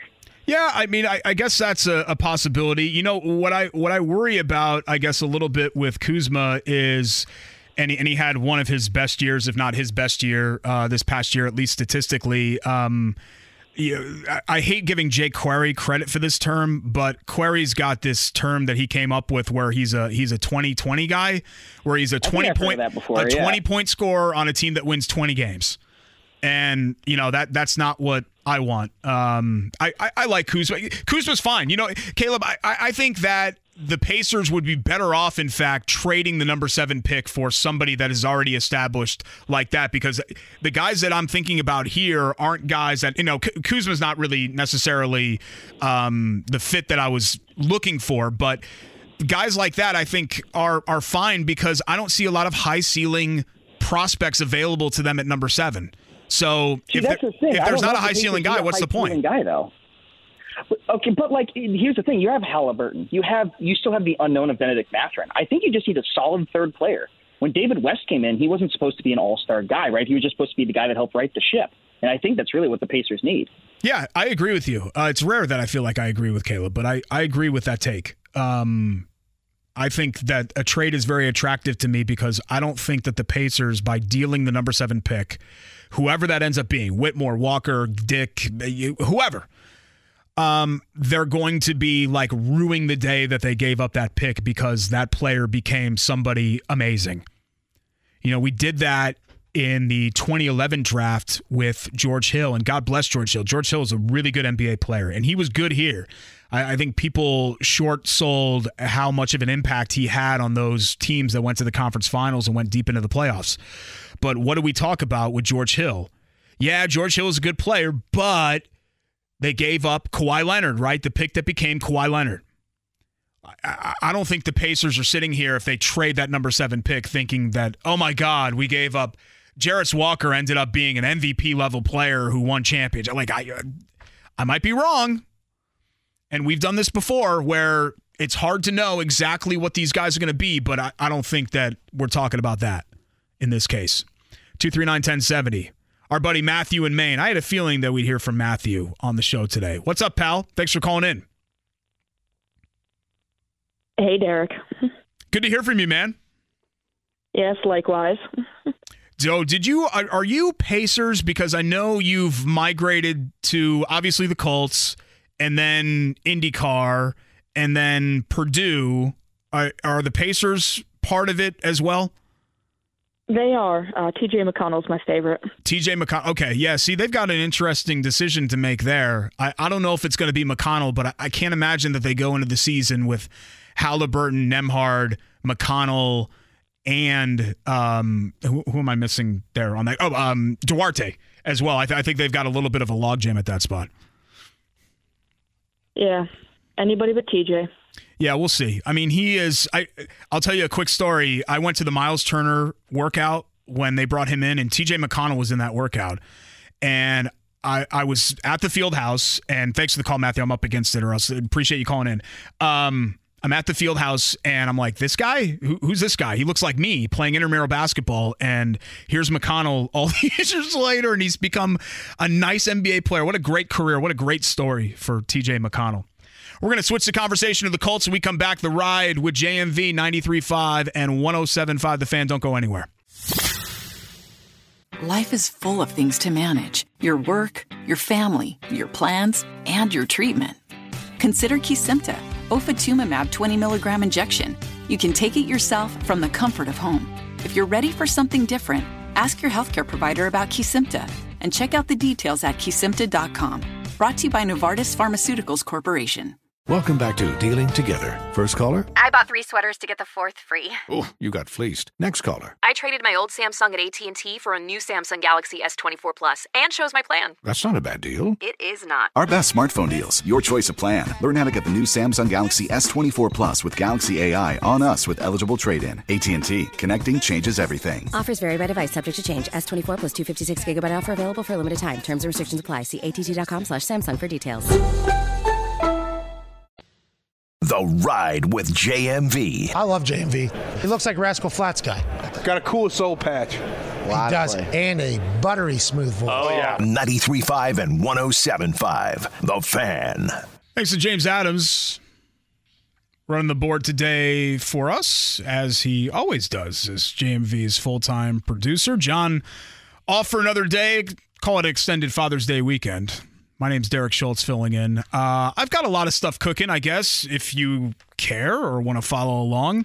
Jake Query, who obviously co-hosts with Kevin Bowen in the morning, is a former radio partner of mine back in the day, and we still do our show, Query and Schultz, once a week in podcast form and TV show form, ISC Sports Network, and on major podcast platforms. If you want to check that out every Monday night at 7:30, we stream it on our YouTube channel, Facebook, Twitch, Twitter, all that other stuff. So you can, I guess, follow along there. Also, I write columns bi-monthly with Mark Monteith for the IBJ. So this week is my week. So Friday is the published date on that. And I've got something coming on the Pacers at Indianapolis Business Journal and IBJ.com. And I still sort of write for Indy Monthly every once in a while. They've had some changes over there. They're not on the 5th floor in this building anymore. And some of my stuff has been, my involvement there has been less just because, you know, life gets in the way and you've got other stuff happening as well. But those are kind of the two main things that I'm doing right now, and obviously filling in here every once in a while on The Ride or on Network Indiana, wherever else. And then my full-time job, which is fun for me as an IU grad, and it's still a little bit weird, but it's stopped being as weird as it initially did, is working for Purdue and having a great time doing that. There are great people over there. A lot of Boilermakers I know listen to this show, and it's been cool. It's not been so cool for my wife, who is still firmly an IU fan, and all of my college friends still firmly, obviously, in that boat. But a lot of great people at Purdue, and really enjoying myself there. And I'm glad that they allow me to do this every once in a while. And I texted my boss. I was like, hey, they asked me to do a radio show at 3 o'clock. Can I take the last 2 hours of the day off and do the radio show? And they're like, yeah, great. Have fun. Awesome. Let's make sure your work gets done. That's the beauty of it. If there's one good thing that came from COVID, it's like this remote work and the trust that bosses have in employees. At least that's what I've experienced, where, we're grown adults. I don't need to physically be somewhere to get my job done, to sit at a desk for 8 hours a day. There's really no reason for that. Sometimes I'm really productive at 9:30 at night. Sometimes I'm absolutely productive at like 6:30 in the morning. When I wake up, I'm a huge morning person. So I hit it. I start chugging coffee, and then I'm at it. Let's attack the day. That's kind of how I am, and I know a lot of people aren't like that. So sometimes during the day, I'm kind of picking stuff up and putting it down. Like I'm working on this, and then I stop for a while, then I work on that, and I stop for a while. But like I'll never do it. And I have a 6-year-old, and we have my wife works overnight, so our schedule's a little bit wonky to begin with. So that's really kind of worked out for me to have that sort of remote basis and be there. I had mentioned that we were going to shift over to the Colts. They wrapped up mini camp last week, and this is sort of the only time of the year that I don't even want to say dead. The NFL has mastered the 365-day news cycle, where regardless of what happens and what month it is, what week it is, what day it is, there is something happening, being whispered about, being talked about with the NFL. Like I saw something today about Dalvin Cook and DeAndre Hopkins wanting to play together, and it's something from an interview where I don't even remember if it was Hopkins or it was Cook or whoever said. They said, yeah, I'd really like to play with him, and then boom, like it's a headline, ESPN.com. These two guys say they want to play with each other. I'm like, God, it's June 20th. Like somebody said on a radio interview, they wanted to play with somebody else. That's news. But the NFL, hey, give it credit. We eat it up, right? We're talking about it. We eat it up. There are storylines that the Colts that are going to follow the Colts here into the dead period that we're going to be talking about throughout training camp as well. And I think the biggest one of all is the contract extensions coming and looming, at least we're presuming they're looming, for their 2020 draft class. And the two high-end guys there in that group that are eligible for contracts are Michael Pittman Jr. and Jonathan Taylor. I think both are fascinating cases for different reasons. Taylor's case would be far more slam dunk if he played a different position than running back. Pittman, you're tripped up on the fact that you don't know what he's going to be. I'm worried that Michael Pittman Jr. falls into that category of being, this used to be a term, I'm not sure if it's still a term with Major League Baseball players, where guys are 4A guys. And what I mean by that, like they're not AAA, but they're too good for AAA, but they're not quite good enough to be regular MLB players. They're 4A guys. I'm worried that Michael Pittman Jr. fits in between a 1 and a 2. Like, I think he's a very productive NFL player. I think Michael Pittman Jr. is going to have a really good, long NFL career. I am skeptical that Michael Pittman Jr. will ever be oh my God, we have to stop everything that we're doing and stop this guy to win this game. I don't know that he's going to be that level of player ever. Like, when you think about the truly dynamic wide receivers in the NFL, you would not put Pittman Jr. on that list. I don't care what his stats say. You wouldn't put him on there. I mean, God, T.Y. Hilton put out great numbers. And I argued for years that T.Y. Hilton was the number one guy. But remember, we used to have arguments in this town whether he was an elite level, keep you up at night guy at wide receiver. So that's a really high bar. I mean, we're talking about the best of the best, like Hall of Fame level players at that spot. And I'm worried that you're going to pay Michael Pittman Jr. money, number one money, for a guy that's not going to give you number one, keep you up at night results. And as the draft has shown, you can pretty easily replace that. And that's the case with running back, too. At the end of the day, I'm in favor of bringing Jonathan Taylor back, okay? He's 24 years old. He's been, I'm not even going to hold last year against him with all of the injuries. He's been an insanely productive player, a dynamic player, one of the small handful of best players at his position. But the hang-up for me is the years. If you want to give Jonathan Taylor a 3-year deal, you could put almost any number next to that, and I think I'd be cool with it. You could put $16 million next to that. I think I'd be cool with that. If it was 3 years. The guaranteed money doesn't throw me either. What throws me is the years. Because if we're talking about Jonathan Taylor retiring a Colt or being, a 5-year deal, like that's where I start to get the heebie-jeebies a little bit. That's where I start to pump the brakes there. I would love Jonathan Taylor to retire a Colt. If he retired at 28, that'd be great. I don't think he's planning on retiring at 28, but yeah. He wants to retire a Colt, retire at 20. Great, wonderful, sweet. Sign me up. Good. Because as we've seen with running backs, and it doesn't matter how good you are, running backs are great until they're not. You just wake up one day and they're not. They stop. It dies. It's kind of like my old, I've always driven Honda Civics, and I just drive them until one day they just stop. They just stop working. And that's what happens with running backs. They're great, they're productive, they're reliable, and then that's it. It's over. And you don't need that to win. I mean, I'm not even going to bring up all of the past Super Bowl winners here of the last 14, 15 years and the starting running back and leading rusher on those winners. I mean, it's a who's who of who? Like there were 0 frontline Super Bowl winners, and even in a lot of cases, just teams that made the Super Bowl had afterthought players.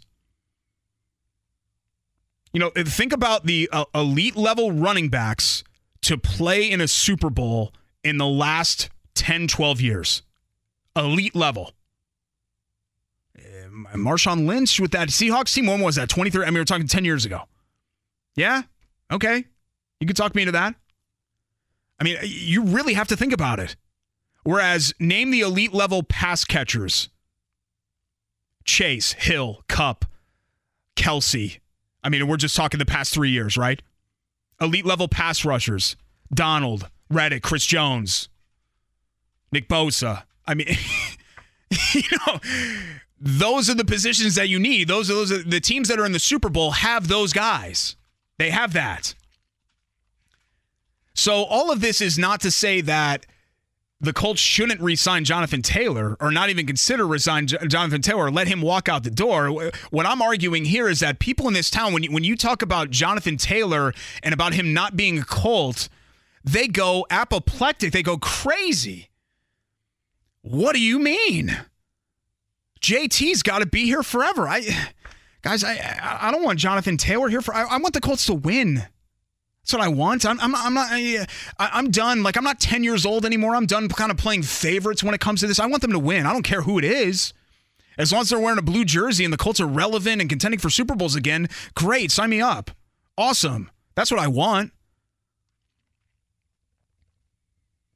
So the Taylor conversation, I think it's just, we're still, and we're moving on from this, thankfully, but we're still stuck in this mindset of like 1985 football where, well, the running game is still really important. You got to run to win in the no, you don't.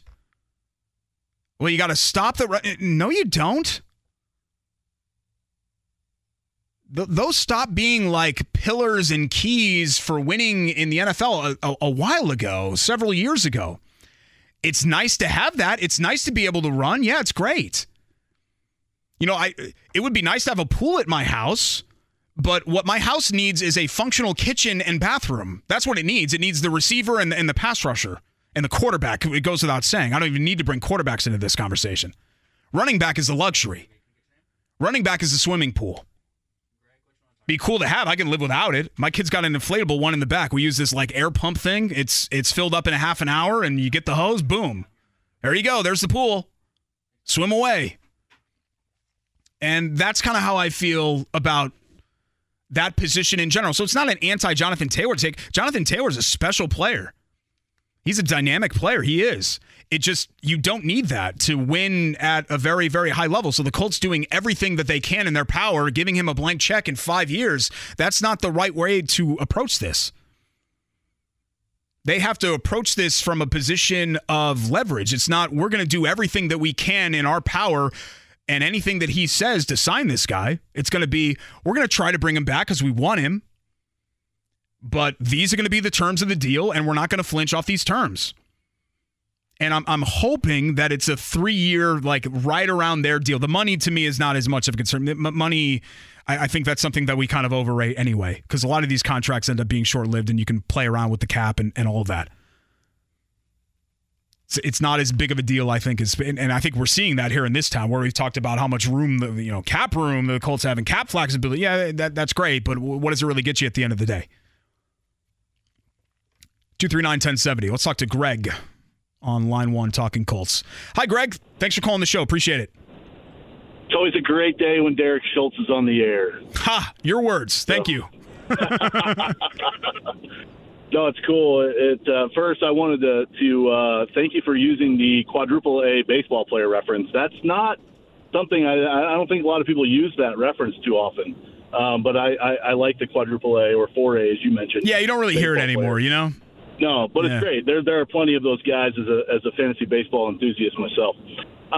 You mentioned earlier about the whole where the NFL is and how it's not the old school part of it. And I wholeheartedly agree with you on everything you said when it comes to Pittman Jr. and Taylor on how to structure those deals and things like that. You want to put a winning product out on the field and not just like, I'm 10 years old and I have fans.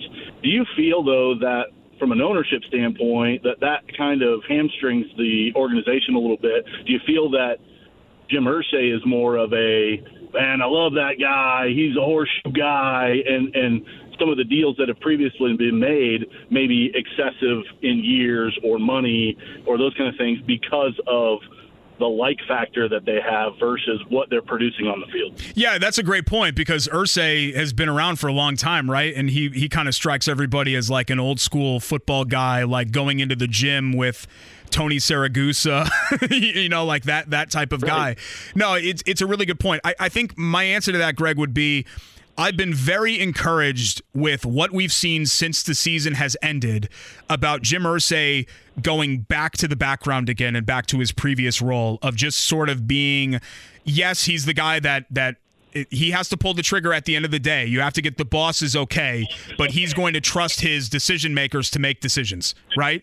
And so with Shane Steichen and the way his brain works and how he's approached the game, I think he's a forward thinker and the right guy to have. And I know Ballard with how he's built the team. I think it's just kind of worked out that way. I don't think the Colts stink at pass rusher and wide receiver for lack of trying. I think it's just because they've missed on a bunch of guys like Banagoo and Teray and they have put assets towards those positions. It's just that those decisions haven't ended up working for them. Sure. So that's kind of where I am with it, but it's great to hear from you, Greg. Thanks for calling the show. I appreciate it. Irsay last year, in the darkest, to me, the darkest day of last season was the Jeff Saturday introductory press conference, because it was like, it was an angry, defiant, arrogant, which I'm not used to seeing from Jim Irsay. It was a different Jim Irsay than I had ever seen before. And I was worried, oh my God, here's Bob. Here's Dad. And he's taken the reins of the football team, and now he's going to make a bunch of decisions that he's going to end up regretting. And thank goodness, starting with the Saturday, and I actually felt bad for Jeff Saturday. Like, we could sit here and talk about, whether he should have never been head coach in the first place, right? I mean, he was put in a no-win position. But I did feel bad for him that night because there was such a negative energy in that room. There was so much anger. Like, I felt like it was a beloved franchise-level Ring of Honor player, and Jeff Saturday, you're introducing him as, everybody loves Jeff Saturday, right? He's got $1 million smile and those deep blue eyes. And it was just a very angry, dark, black, slamming hand on table kind of night. And I'm glad that we've moved on from that. Every decision that the Colts have made so far this offseason, I think, has been a defensible one. And their process throughout this has been sound. I think they have handled the head coaching situation and the quarterback situation very, very well. And those are two gigantic decisions that need to pan out and its results and all of that. But yeah, I think they've handled it so far well. More of your phone calls, 239-1070. We'll re-rack the headlines of the day. 5 o'clock hour, Bob Kravitz, as well as Charlie Clifford. It's The Ride. Life is full of things to manage. Your work, your family, your plans, and your treatment. Consider Kesimpta, ofatumumab 20 milligram injection. You can take it yourself from the comfort of home. If you're ready for something different, ask your healthcare provider about Kesimpta and check out the details at Kesimpta.com. Brought to you by Novartis Pharmaceuticals Corporation. Welcome back to Dealing Together. First caller? I bought 3 sweaters to get the 4th free. Oh, you got fleeced. Next caller. I traded my old Samsung at AT&T for a new Samsung Galaxy S24 Plus and chose my plan. That's not a bad deal. It is not. Our best smartphone deals. Your choice of plan. Learn how to get the new Samsung Galaxy S24 Plus with Galaxy AI on us with eligible trade-in. AT&T. Connecting changes everything. Offers vary by device. Subject to change. S24 plus 256 gigabyte offer available for a limited time. Terms and restrictions apply. See att.com/Samsung for details. With JMV, 93.5 and 107.5 The Fan. The Ride with JMV. Collect them, trade them, or just enjoy them. 93.5 and 107.5 The Fan. Really appreciate you guys joining us here. Filling in for JMV. This is The Ride, 93.5, 107.5 The Fan. My name's Derek Schultz. Getting some text messages, which is, it's cool. It's fun for me. You know, this is a... I don't want to be the corny dad joke. Well, it's like riding a bike, but sports radio in this town was such a big part of my life. It was my life, really. It was my career at the very least for years and years, starting with the old ESPN 950 that was not too far from this building, and then to another station that still, I guess, technically exists. It's clinically alive, even though it's pretty much dead, with Jay Query, who's now in the mornings, but I last December, not this past one, but December of 21, I reached out over here and talked to Todd Meyer and a couple of the other people, and I said, hey, it would be fun to, if you guys are open to it, to hop on here every once in a while and fill in when John's out or do whatever else. I like to still hear the sound of my own voice every once in a while, and they said, yeah, sure, we're down with that, and here we are, a year and a half later, the rest is history. So it's cool to get text messages, be like, hey, I hear you on the radio again. Yeah, it's fun. It's nostalgic. It's cool. I do still enjoy doing it and interacting with you and complaining about things like running back contract extensions and low ceiling players available to the Colts at number 7 in the draft. So that's always fun. 239-1070 at Schultz975 on Twitter as well. If you want to interact on there, 5 o'clock hour, we'll have Bob Kravitz as well as Charlie Clifford. But let's get back to the phone lines with Ryan, who's been waiting patiently. Hello, Ryan. How are you? Hey, I'm doing well. Just want to say you're doing a great job filling in for JMV. And, man, we need to get you in that noon slot. I appreciate it. I'm kind of retired, semi-retired, I guess I should say, is my answer to that. Hey, I wanted to talk about the JT situation. Let me preface this with I completely understand your point of view with the contracts for running backs and all that. But what I'm thinking is I'm that 10-year-old kid that loves the player because that guy is, like you said, he's special. And running backs, I mean, you say they don't win you games, but he has. Think back to that Patriots game at Lucas Oil 2 years ago. We wouldn't have won that game without him, taking the ceiling off Lucas Oil Stadium with that run at the end of the game. And then I think about Hard Knocks with Chris Ballard talking in the scouting room when he's like, JT, I think that guy's a top 5 player in the league. And it's just, man, I love the dude. I want him to be here forever. But the running back situation with contracts, it sucks. No, and I hear all that, Ryan, and I think it's great. You should absolutely root for players and love players. I mean, that's part of being a fan, right? You buy the jersey and you want to see them stick around because you don't want to have to take the jersey to Goodwill in 18 months. you still see people walking around with like Victor Oladipo Pacers jerseys is like depressing. You know what I mean? Like, oh God, you still got that thing on. So I totally understand where you're coming from. But I guess my blanket statement is that winning cures all of that, right? So yes, you want to have the ties to the individual players, and you want people to have the guys that they're rooting for, and you want them to be there forever. But really what I want more than anything else as a fan, at least if I'm in those shoes, is to win. And the best thing for winning is, yes, to have somebody like Jonathan Taylor is great, but not to drop everything that you're doing to keep that guy and essentially sign him to a deal that by year 4, or God, even in some cases with running backs by the middle of year 3, you're starting to regret. And that's just what I worry about. I think this is somewhat of a non-issue because he's 24. And so, if he was 27 right now, this would be, I think, a different conversation. I think the Colts are going to bring him back, and I think Chris Ballard is going to sign him to a deal that makes sense for both parties. I do, at the end of the day. But I still worry about that 4th and 5th year if that kind of comes into the equation. Agreed. Yeah. And JT, give us an easy one. Come on, man. Hometown discount. Appreciate it, Ryan. Thanks so much. Yeah, I don't want to, and I'm not trying to step on anybody's love for any player. You should have that love for players. That's what I almost hesitate to say this because there are still probably negative feelings about the 1990s Knicks, but what got me into sports was Patrick Ewing. I had all of his posters, and I loved Patrick Ewing. And back in those days, that was when guys would stay somewhere for basically their entire career, because we're not going to talk about Patrick Ewing ever leaving the Knicks because I squashed that from my memory. That never happened. He was never traded. He never played in a Magic jersey. What? That looks ridiculous. Patrick Ewing would never be in a Seattle Supersonics jersey. So I get it when it comes to players like that. But the only thing that I'm invested right now in, if I'm the Colts, is just win. Not an individual player, team. Win. Contend. Be relevant. I want to go back to Star Wars numbers. Remember in this town when we talked about, oh, God, they only won one Super Bowl. 2003. If you were to tell me that the next 7 years would be 03 to 09, sign me up right freaking now. Sign me up. I would be thrilled if that would be the next 7 seasons for the Colts. Thrilled. And it's a shame that we took that era for granted here. It really is. I'm not going to launch into the rant about that and Irsay's comment about 2 Lombardis and whatever else and putting John Elway on his top of whatever. Just ridiculous thing to do. John Elway above Manning. Come on. I mean, give me a break.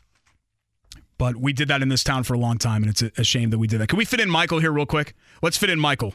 239-1070. I think you want to talk NBA draft, Michael? Yeah. Go right ahead. Lifelong Pacer fan, and kind of like a lot of Pacer fans, been kind of disheartened with not making the playoffs the last few years. So I guess a hypothetical question for you, and Kevin Pritchard made it clear that he's not keeping all 5 of those picks. So the 7, I don't see them moving from the 7th pick. But so my question is, with all the other picks that the Pacers have and trade scenarios, none of them really excite me. Is there any trade scenario out there where Friday morning, if you're still coming for JMV, you're telling you're telling Pacer fans, they're all in, all chips are in, they're going at it, or is there a scenario where you're sitting and you're saying to yourself, we still got a few years left? I mean, the way I look at it, fighting for a play-in spot, 6, 7, 8 seed doesn't really excite me. I hear you. And I don't know if there's any trade out there that will get us at least in the 4 or 5 talk of having a first-round home series. So I just want to see if, bottom line is, if there is a trade scenario out there where you're talking Friday morning that it's a good time to be a Pacer fan and it's great to get excited this season. And on the other end, if there's any sort of, whether they don't make moves or trades they don't make, that will sit there and say, I've even heard some stuff of, sure, 25, 26 first-round picks out there. Yeah. And those future picks don't excite me either. No, I know what you mean. And, Michael, thanks for the call. We're up against it here. I think the closest thing would be probably Anunoby because I feel like he's a perfect fit and exactly what they need. But, yeah, I mean, is OG Anunoby, am I going to run around shirtless on the circle because OG Anunoby's a Pacer? Probably not. So I don't think that trade exists, but I think the trade is coming. And I think you're going to see, if you don't see a big trade, I think you're going to see a lot of little trades, future picks and all of that, because I just don't see them making, they're probably not going to make more than 2 selections, I think, on Thursday night. Bob Kravitz going to join us next for hour number 3. It's The Ride with JMV. Derek Schultz filling in, 93.5 and 107.5 The Fan. Life is full of things to manage. Your work, your family, your plans, and your treatment. Consider Kesimpta, ofatumumab 20 milligram injection. You can take it yourself from the comfort of home. If you're ready for something different, ask your healthcare provider about Kesimpta and check out the details at kesimpta.com. Brought to you by Novartis Pharmaceuticals Corporation. Welcome back to Dealing Together. First caller? I bought 3 sweaters to get the 4th free. Oh, you got fleeced. Next caller. I traded my old Samsung at AT&T for a new Samsung Galaxy S24 Plus and shows my plan. That's not a bad deal. It is not. Our best smartphone deals, your choice of plan. Learn how to get the new Samsung Galaxy S24 Plus with Galaxy AI on us with eligible trade-in. AT&T. Connecting changes everything. Offers vary by device, subject to change. S24 plus 256 gigabyte offer available for a limited time. Terms and restrictions apply. See att.com/Samsung for details. The Ride with JMV. 93.5 and 107.5. The Fan. Happy Tuesday. Thanks for making us a part of it. It's The Ride with JMV, 93.5, 107.5 The Fan. I'm Derek Schultz filling in. I believe John will be back tomorrow. Is that right, James? Yeah. So extended 4-day Father's Day weekend. Our next guest had a extended Father's Day weekend as well. I guess the weekend continues to extend. I'm trying to do a glass half full thing here because a lot of people made this lame joke with me when I got let go as well. He's Bob Kravitz, a longtime sports columnist here in town. Honestly, Bob, if I were you, I would have just gone to like the Jersey Shore for the next month. So I appreciate you doing this call at all. Oh, not a problem, man. I actually went to Saugatuck, Michigan this past weekend. Nice. And we're doing the Jersey Shore in July. Nice. It's been many, many years since I've been down the shore, but it's a great time. I know you've been through this before, and people know that it's not a reflection on your great work. It's just some person in some office somewhere crossing off numbers on a sheet or deciding to pivot and do a new thing, whatever the Athletics decided to do. That said, does it still kind of sadden you that this is just life in sports media, that we've all kind of accepted that just one day you're going to get some random phone call that, hey, guess what, we're going in another direction? Yeah, it's hard. It's hard to tell young journalists that this is something they ought to pursue because it's just a crazy time. I was lucky. I came of age really in the 80s and the 90s when newspapers were all the rage. I mean, if you were a columnist in a 2-newspaper town, you were always, you had lots of leverage. And it was great, but things have changed. And with the Athletics, since the New York Times took over, basically they're not as interested in local coverage, especially in small markets, as they were when they started. Remember when they started, they were going to out-newspaper the newspaper, and we had Scott Agnes, we had Dustin Dopirak, we had Zach, we had Holder, we had me. We had a pretty good staff, and now we're down to, James Boyd, who's wonderful and is going to do a great job on the Colts. But, to me, not having a college basketball writer in Indiana is like not having a hockey writer in Toronto. So they're going in a different direction. They're going to be more nationally oriented, more big stories, more big markets. Unfortunately, fortunately, I live in Indianapolis. Unfortunately, we're not the kind of big market that the Athletic really wants to reach out to. Have you taken any time in the past couple of days to start considering what could be next, or is this still kind of grab your bearings and then approach that coming up here in the near future? Yeah, a little both. I've played golf and went on a quick vacation with my wife to Michigan. And, I'm going to start really tomorrow getting a better idea of what's out there. I got a couple of phone calls lined up. And, retiring is not completely out of the realm of possibility. If I can't do that, then I'll find something. I don't know what it is exactly, but, I've been really lucky in my career. Something always seems to come along.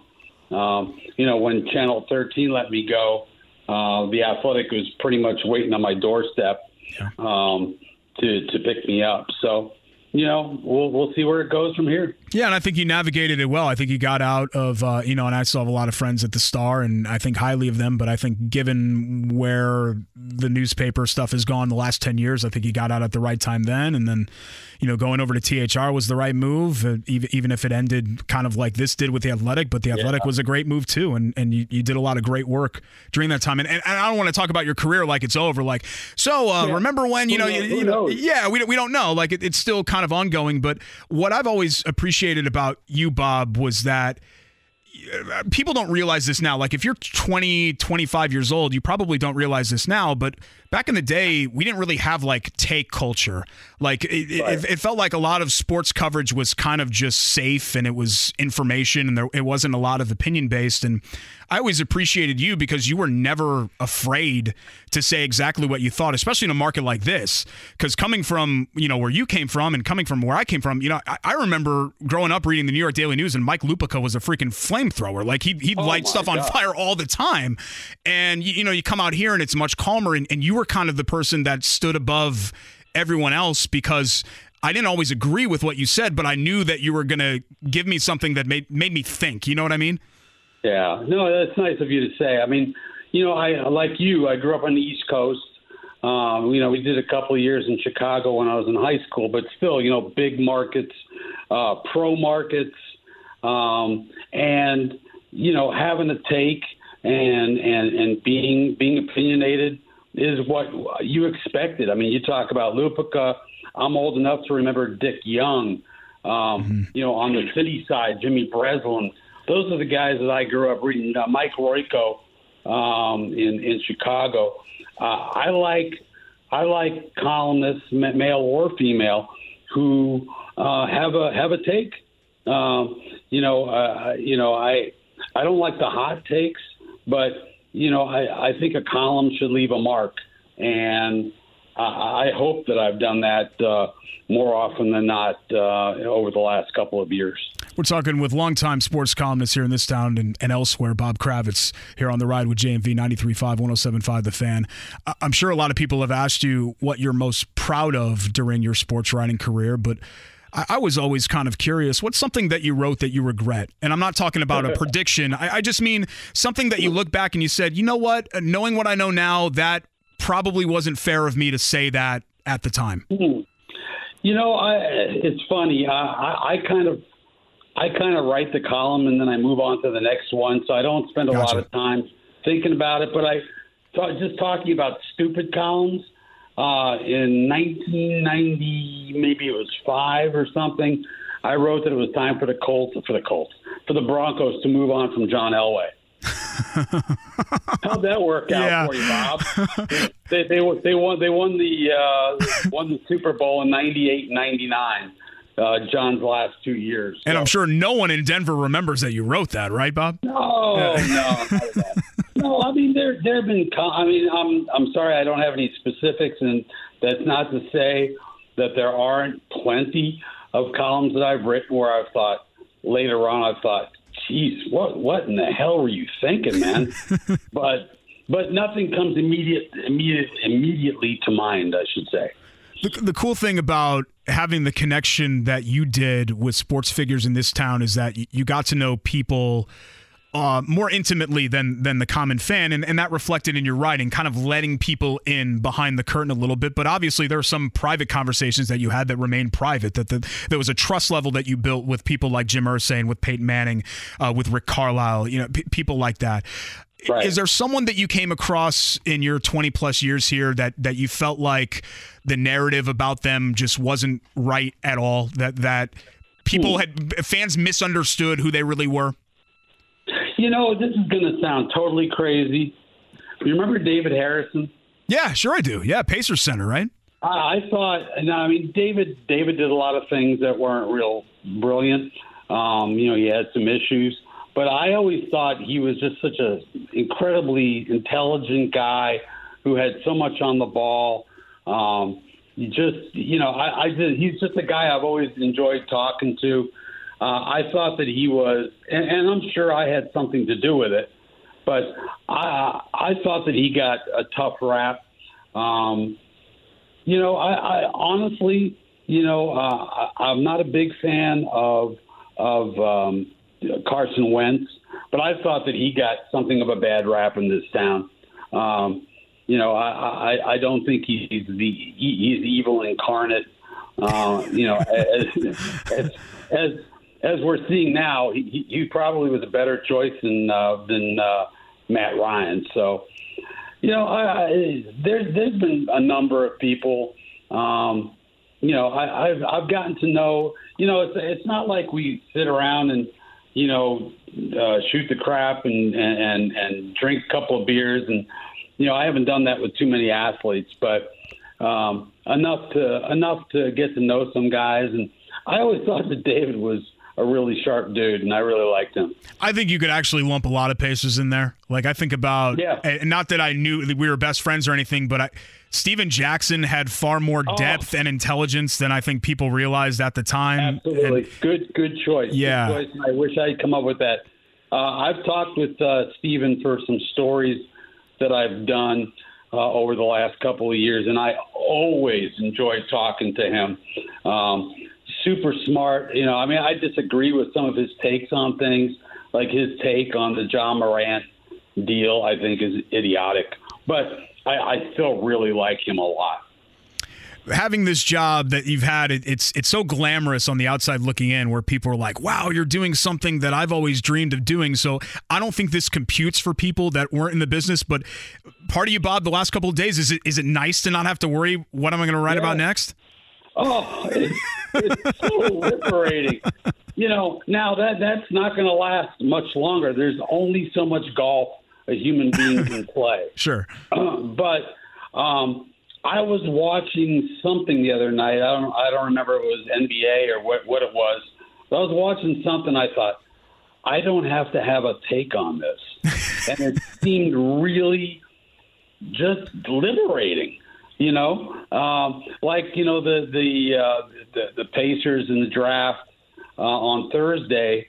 I don't have to go. I don't have to have a take on, whether I think Jarace Walker is a good pick or Hendricks or whoever it might be. So yeah, it's been fun. It's been a lot of fun. But that's not going to last much longer. At some point, I got to get off my sorry behind and do something. Yeah, it's funny because I love sports, but like the Lakers-Warriors series, those games are starting at 10, and I have a day job, and I'm tired. And I'm like, I'm not going to, I start to lay down on the couch with a blanket and everything, and I'm like, I'm going to bed. Like, what am I doing? I don't need to watch this game. I don't have to drop everything that I'm doing to watch this. I'd rather just kind of get to sleep and catch up on Twitter the next day. Right. Exactly. I mean, I remember when I did the radio show on that station many years ago, me and Eddie, and, it was hard because you had to watch everything. You had to be ready to answer questions about virtually everything that happened in sports the previous day and night. And that got old real fast, I got to tell you. I mean, I'm no Renaissance man, but I have interests outside of sports. One thing, Bob, that I think about, being a columnist compared to, let's say, being a radio host, where there's, I don't know if I want to say more responsibility. There's responsibility no matter what, because you have to attach yourself to something that you're saying. But there's this like permanency about writing that you don't get in radio. Like if I say something right now at 5:15 on June 20th, yeah, you can go to the podcast page, but you got to dig it out. You know what I mean? I say it and it kind of sits there and then it floats away. There are probably people that still send you columns from something you said about Trent Richardson. You know what I mean? Because it's there. I can look that up and find the link. Yeah, absolutely right. There is a real permanence about writing, and I've gotten. I mean, stuff that I've written. People send me stuff. I wrote a friend of mine passed away, and back in Denver, and I wrote about him. I wrote a column about him and his beloved Red Sox, and people still send me that, and it's amazing to me that it does have that sort of permanence. Not that my writing is all that marvelous, but certain subjects seem to last, have a staying power. Speaking of Richardson and the Colts, if I would have told you at the time, and this was a big moment this was a big national story that you broke, Deflategate. If I would have told you then that would be the high water mark for the Colts in the post-Peyton era 10 years later, would you have ever believed me? No. I mean, I would have thought with Andrew and, doing what they did the first 3 years, that team was ready to go places. Now, they probably would have run into New England a couple more times, the way the Peyton Colts did. But, I would have thought, still, to me, the biggest surprise I've ever had was the day that we were sitting there at the Colts and the Bears. And there was a preseason game, and I was supposed to talk to Chuck Pagano afterwards about the snow game, of all things, in Buffalo for a story we were working on. And I remember in the fourth quarter, we see the tweet from Adam Schefter saying that Andrew Luck is retired, and I just thought, you have got to be kidding me. I mean, I thought that he would leave a little early, but not that early, because he has so many other interests. I'm looking for the blue check. I'm like frantically refreshing the screen. I picked up my phone and I checked my phone on Twitter to make sure that it was is this the Adam Schefter? This isn't like that. Remember that dude had that Adarn Schefter? Schefter. He got me once. That bastard got me once. He got me on a trade, I don't know if it was a trade, but it involved Dwight Freeney. And Adarn Schefter got me. He got all of us at some point. People. He did. But I showed it to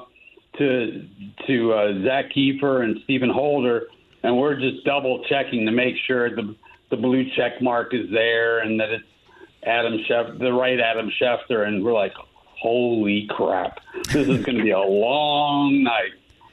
Good news for the Colts, and you tell me if you agree with this, Bob. The one thing that always kind of gives me hope, and I know they've been caught in this, as we've mentioned, this purgatory here, like the last 9 or 10 years, kind of stuck in the middle, is that I think Jim Irsay, for some of his flaws, and he's a flawed man, I think he would admit that too, his number one thing is he wants to win. And in sports today, especially when you talk about like Major League Baseball, that's not always the case with ownership. No. And that's what always kind of renews my faith in the Colts every year. Like I keep thinking that they're going to get back because Irsay is going to do everything that he can to win again. Well, as long as he doesn't pull the kind of nonsense he did last year. That's right. I mean, last year he was completely out of line, getting involved and trying to mandating that Ellinger plays, and it was a disaster. But yes, by and large, Jim Irsay is one of the best owners in professional sports. You know where his heart is. Even if you go back to the day when there were questions about the stadium, he wanted to stay where he was. He had no burning desire to build a new arena or build a new stadium. So, I think Jim's heart's in the right place. Sometimes his brain gets in the way. But by and large, I think Indy is very fortunate that we have Jim and Herb Simon. Herb won't spend the money that Jim does, but it's still important to have those kinds of owners in town. Last thing here, Bob, it sounds like from what I've heard from you is that you're not going anywhere as far as you're going to stay in Indianapolis. Oh, yeah. And I think you know this too, not being from here. The first thing that I learned living in Indianapolis was how important it was to people in Indianapolis that people not from Indianapolis really love Indianapolis.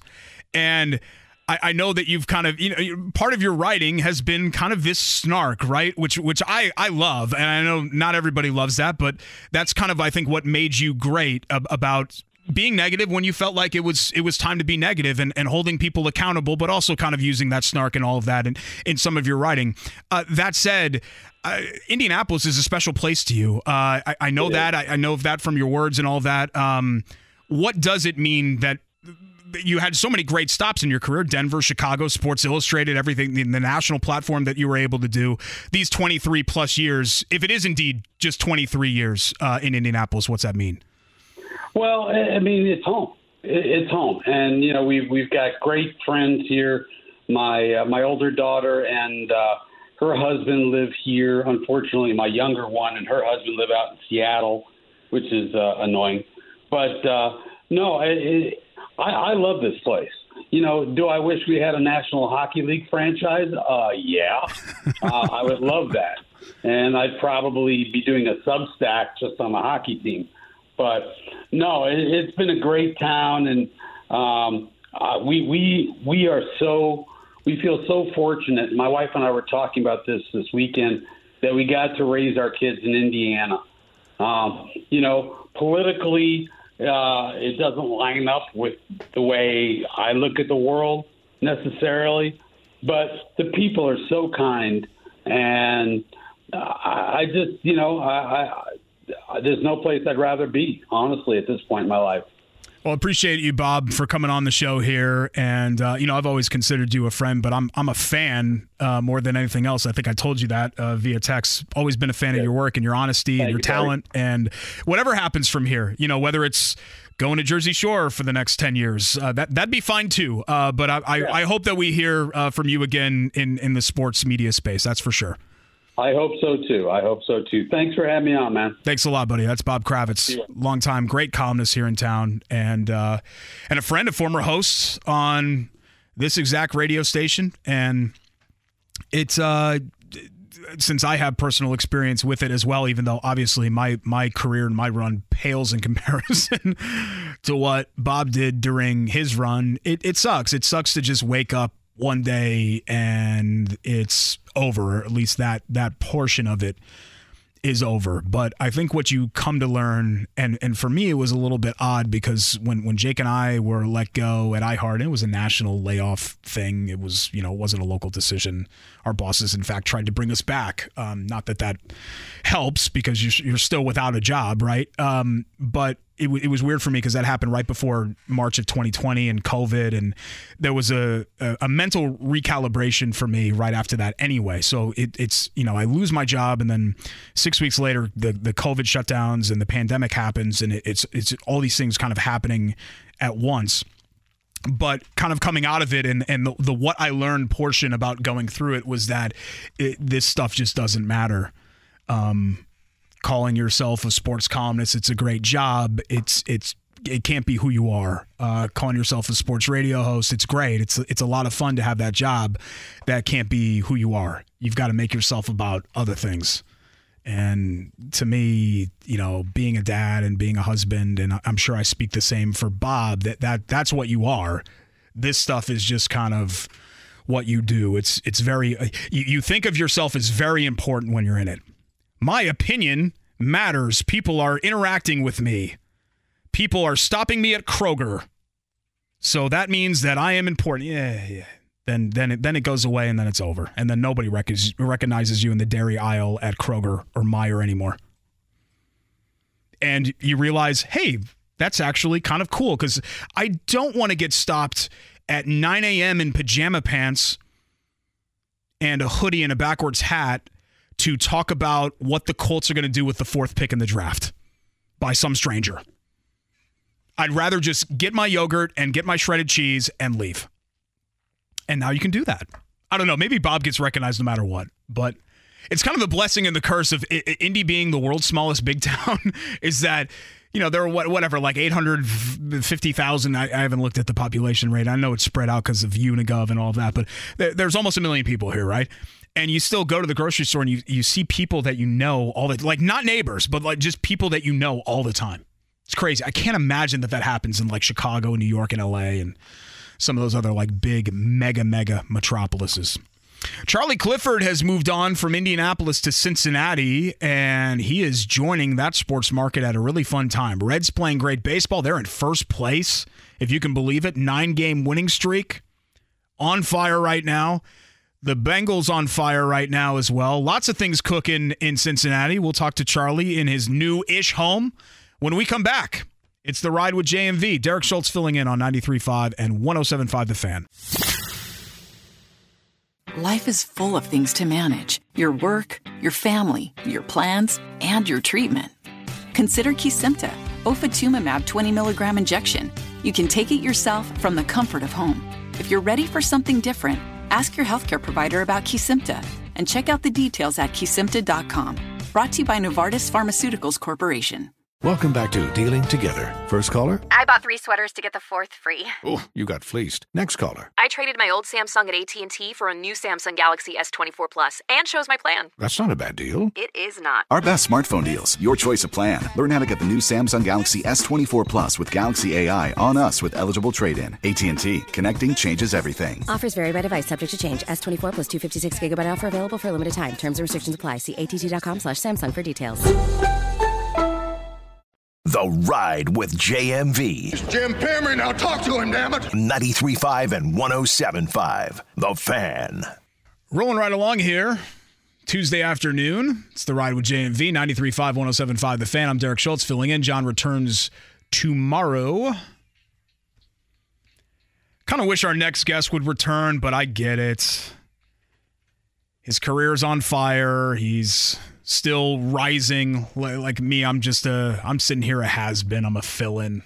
Unlike our next guest, he also looks much better than I do in suits. He is a sports anchor for NBC5 WLWT in Cincinnati. He's our good buddy, Charlie Clifford. What's up, man? We miss you here in Indy. Schultz, I miss you. I was waiting to see. It's never a dull intro with Derek Schultz at the controls of the rocket ship. And how dare you say that rocket ship has run out of jet fuel? You're just leaving the stratosphere here. Congrats on all the success with Purdue, man. Yeah, man, it's been fun. It's obviously a different realm, but it's been fun, and it is nice to come back and do this every once in a while. Hop on the bike and make sure that you can still ride. I don't know if you're a good luck charm or what, but man, you get to Cincinnati and suddenly, the Bengals were already on fire, but the Reds are playing like the Johnny Cueto, Brandon Phillips days. What's gotten into them? I think they're 31-20 since my first day here at NBC in Cincy, and we just wrapped up. Great timing here. Talked to General Manager Nick Kroll, who made it very clear the Reds very open to being buyers at the trade deadline later next month. There is no hiding from the fact that the team has surprised everyone, even in its own city, but that's not going to stop management, which this is a big eye-opener for many Reds fans, from potentially spending some money here. Really, the starting pitching is where that starts. That would be the number one priority by a country mile at the moment. This lineup continues to hit on a nightly basis. Lefties, righties, they're electric on the bases, but it looks like for the first time, remember, since he hasn't won the NL Central since 2012, it looks like they're going to go all in terms of trying to get this team back to the postseason this year. Yeah, and I'd be lying if I said that I was kind of following all of the happenings in Dayton and Chattanooga and Louisville and their farm system. I do know that Ellie De La Cruz was in the Futures game. I remember seeing that, but then I hadn't thought about him for a while, and now he bursts on the scene, and he's like a household name. What kind of dude is he? Because as a player, man, he's electrifying. He's so fun, Schultz. He does not appear to be stressed. Even his first day up, Olivia Ray, who I know many of you missed in Indy as well, went down, did a feature with him in Louisville about 10 days before he ultimately got called up. He is as calm of a young baseball player as you'll meet, and he's looked the part. He's had some struggles in terms of, hitting for average, I guess, in the early going, but if he puts the ball on the ground, it is probably the most interesting, electrifying 3 to 4 seconds in baseball right now, watching him fly down to first base. And, of course, everyone, he is the future. It is around him, but putting Votto back in the mix last night, really gives this team that veteran voice, because they aren't going to, this isn't going to be a an 8-game win streak, 9-game win streak, 10 straight. There are going to be bumps in the road. So getting Votto back and healthy, I think, is going to be key for this summer. I know you, even before you entered the market, you obviously had familiarity with Cincinnati because of your wife's ties there and being from there and spending a lot of time there. So I feel like I can ask you this question without kind of putting you on the spot.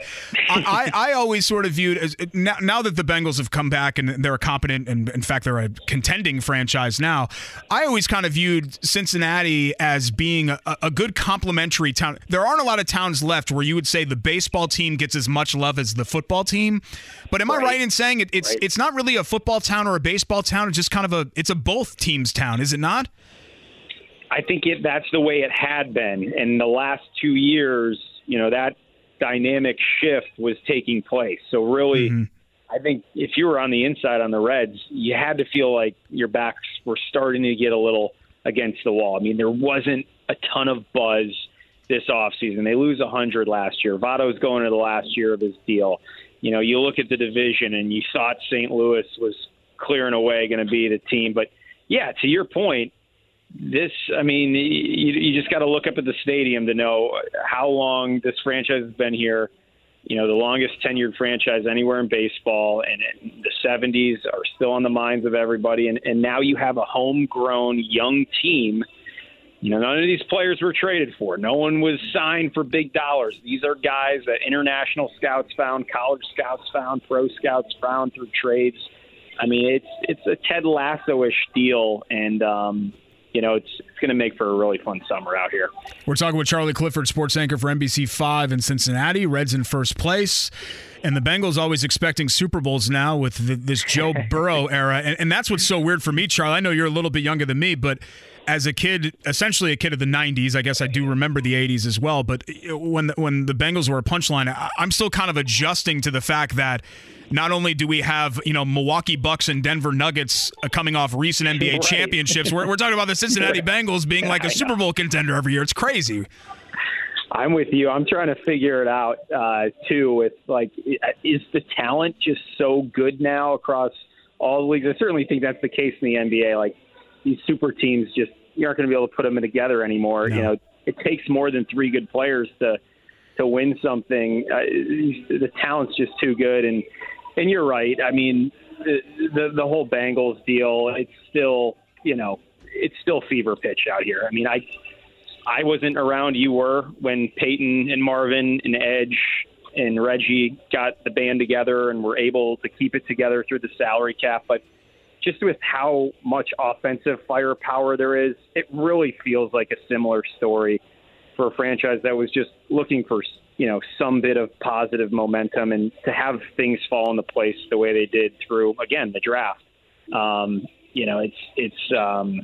It's just, you can't go anywhere without seeing people with Bengals gear, and that's, it's really lifted the Reds, and it's lifted the Major League Soccer program, the team here too. Another first place team. So, things are cooking. There's not much to complain about here if you're a fan, as you can tell.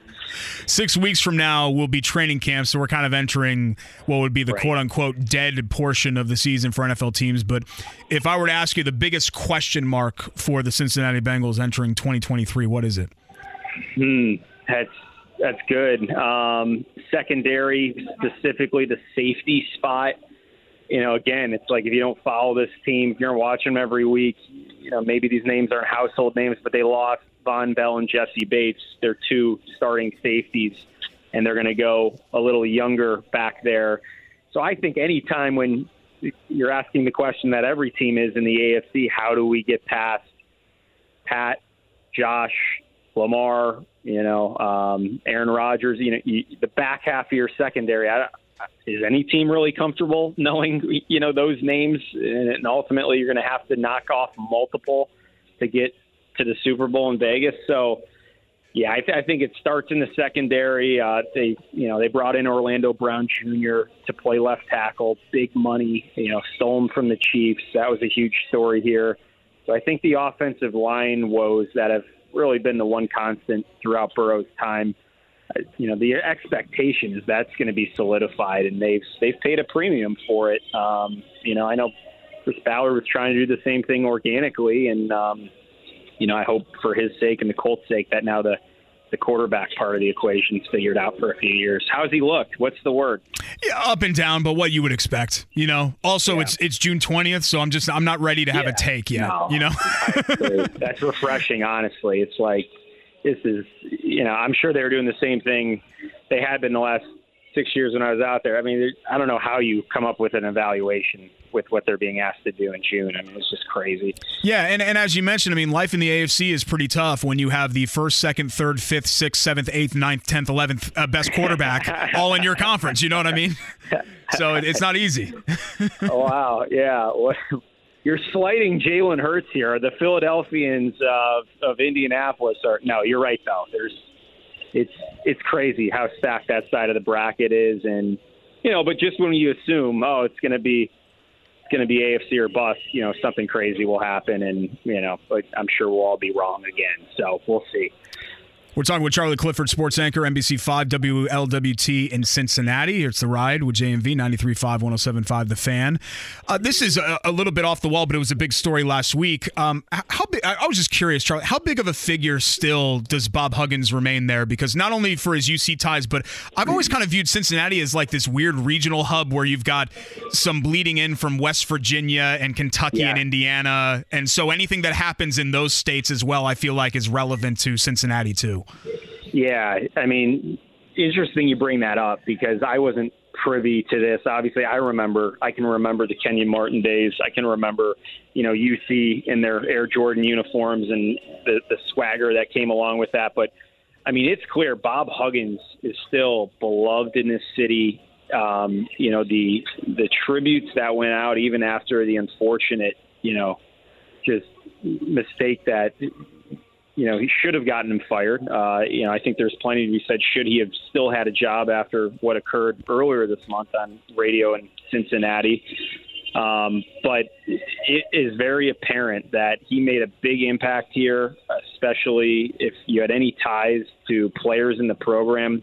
I mean, there were not many people coming out saying, "I told you so," when he made these, you know, recent, you know, terrible decisions. There were far more people saying, hey, you know, I'm going to bring up a story where Bob went way out of his way to really change my life in a positive way. And, you know, I think everyone's on board with it. We just hope that Bob Huggins gets some help because clearly, you know, he can still coach basketball, but there's a lot more that comes with that in life. And that's been the reaction here as the home run sound. You know, we're in batting practice here with the Rockies, and someone must be hitting it into the river here. So nice. Sorry about that. No, all good.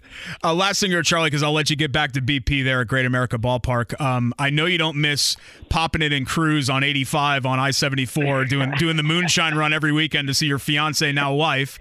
But what do you think so far? Just kind of immersing yourself in Cincinnati and now being a permanent resident and joining a new city and a new market. Well, first, you know, I miss Indy a ton, and that starts with AC and Ross and Jason and Brian and Angela and everybody, you know, in that sports room at Channel 8. I mean, we had so much fun, and, you know, that was a big call that I got, you know, out of La Crosse, Wisconsin. I'll never forget that. And then everybody on the airways with you, too. You know, David Wood and Todd Meyer and everybody over there who had my back when, you know, we were doing some fun things on the radio side earlier this year. But that being said, you know, Cincy it's feeling like home. I mean, my wife's family has been here for generations. They're still here. And to your point, it's just, you love what you do. Sports, I feel like I won the freaking lottery. The fact that, you know, a kid who wasn't an exceptional athlete gets a chance to talk and tell stories like this, you know, it's just crazy to me still. But to be able to have a home life now and to start a family, you know, that's something that needed to happen. And, you know, work will never top that. So for those reasons, just feeling lucky, partner. Just miss you guys and miss chopping it up because that was so fun. But you're not far, and I expect you to be making a summer trip down here, maybe with Phil Sanchez, to catch a little baseball at some point. Yeah, we're doing that at some point for sure. It's a great weekend trip. It's such an easy drive, and I'll give you a shout whenever I'm in Cincinnati. There at Char Cliff, Char_Cliff, CHAR on Twitter. And like I mentioned, NBC5 WLWT. So proud of you and all your success, brother. Keep killing it out there, and hope to run into you soon. Appreciate it, Chelsea. Love you, and boiler up. Keep up the great work. That's right. Still feels weird saying that, but yes, indeed, boiler up. That's Charlie Clifford. That's what's fun about this job, my day job with Purdue, is kind of trolling all of my friends from that I went to IU with.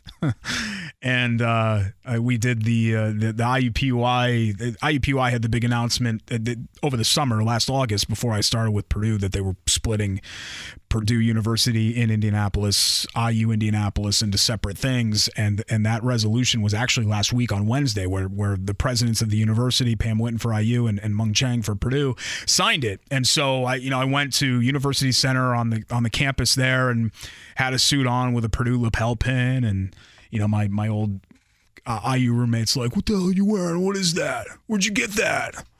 And it's like, dude, like they sign my paychecks now. Like, what am I supposed to do? I'm not the same person that I was 20 years ago, screaming at Tom Coverdale and Dane Fife and Jared Jeffries. Like, it's over. That was the time of my life, and now here's the new time of my life. And Charlie enjoying his new time in Cincinnati, and I'm thrilled for him. I always thought the second that he got here, I was like, that he's going to go places. And what's cool about Indianapolis, particularly in TV, is that you've had a lot of people that have gone on and gone to different markets and really thrived. And Ashley Adamson with Pac-12 Network, Olivia, who joined him ironically at NBC5 and WLWT, Wish has had a lot of people that have gone on and done great things. And then you have the people here that have been successful here and that have stayed here. And Chris Hagan's been here 20 plus years. AC and Anthony Calhoun's been here 20 plus years. Dave Calabro's been here 20 plus years.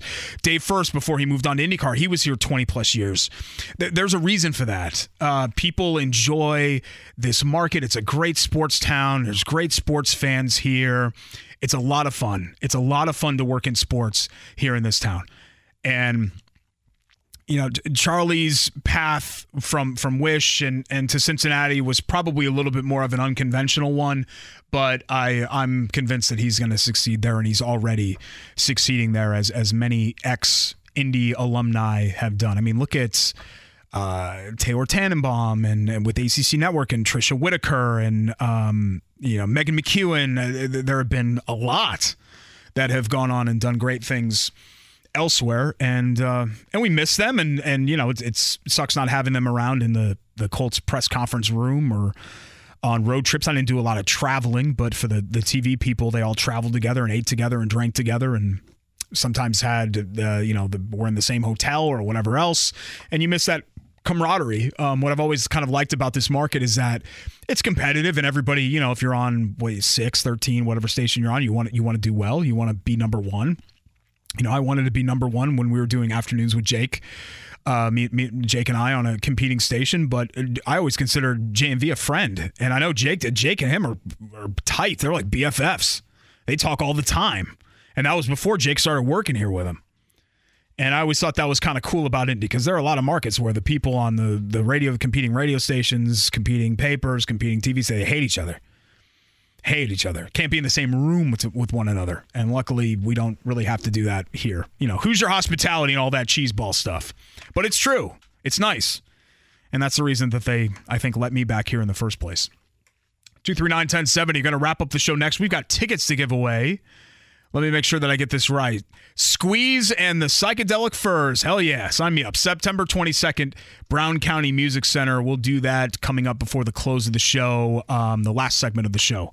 Here on The Ride with JMV. I'm Derek Schultz filling in 93.5 and 107.5 The Fan. The Ride with JMV. And the beat goes on, yeah. And the beat goes on. 93.5 and 107.5 The Fan. Back for a final time here, The Ride with JMV, 93.5, 107.5 The Fan. I'm Derek Schultz. Appreciate you guys joining us. And for all the nice tweets. I'm not going to be the guy that retweets every compliment. Plus, nobody has mentioned how handsome I am yet. But I appreciate the I appreciate the nice words. It's nice to hop back on the bike every once in a while and get back on the radio airwaves here in a city that I love and sports fans that I love and listeners that I love.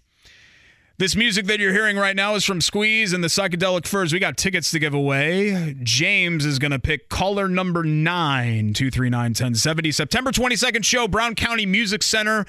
If you want tickets to that, give us a shout. 239-1070, caller number 9 to see Squeeze and the Psychedelic Furs.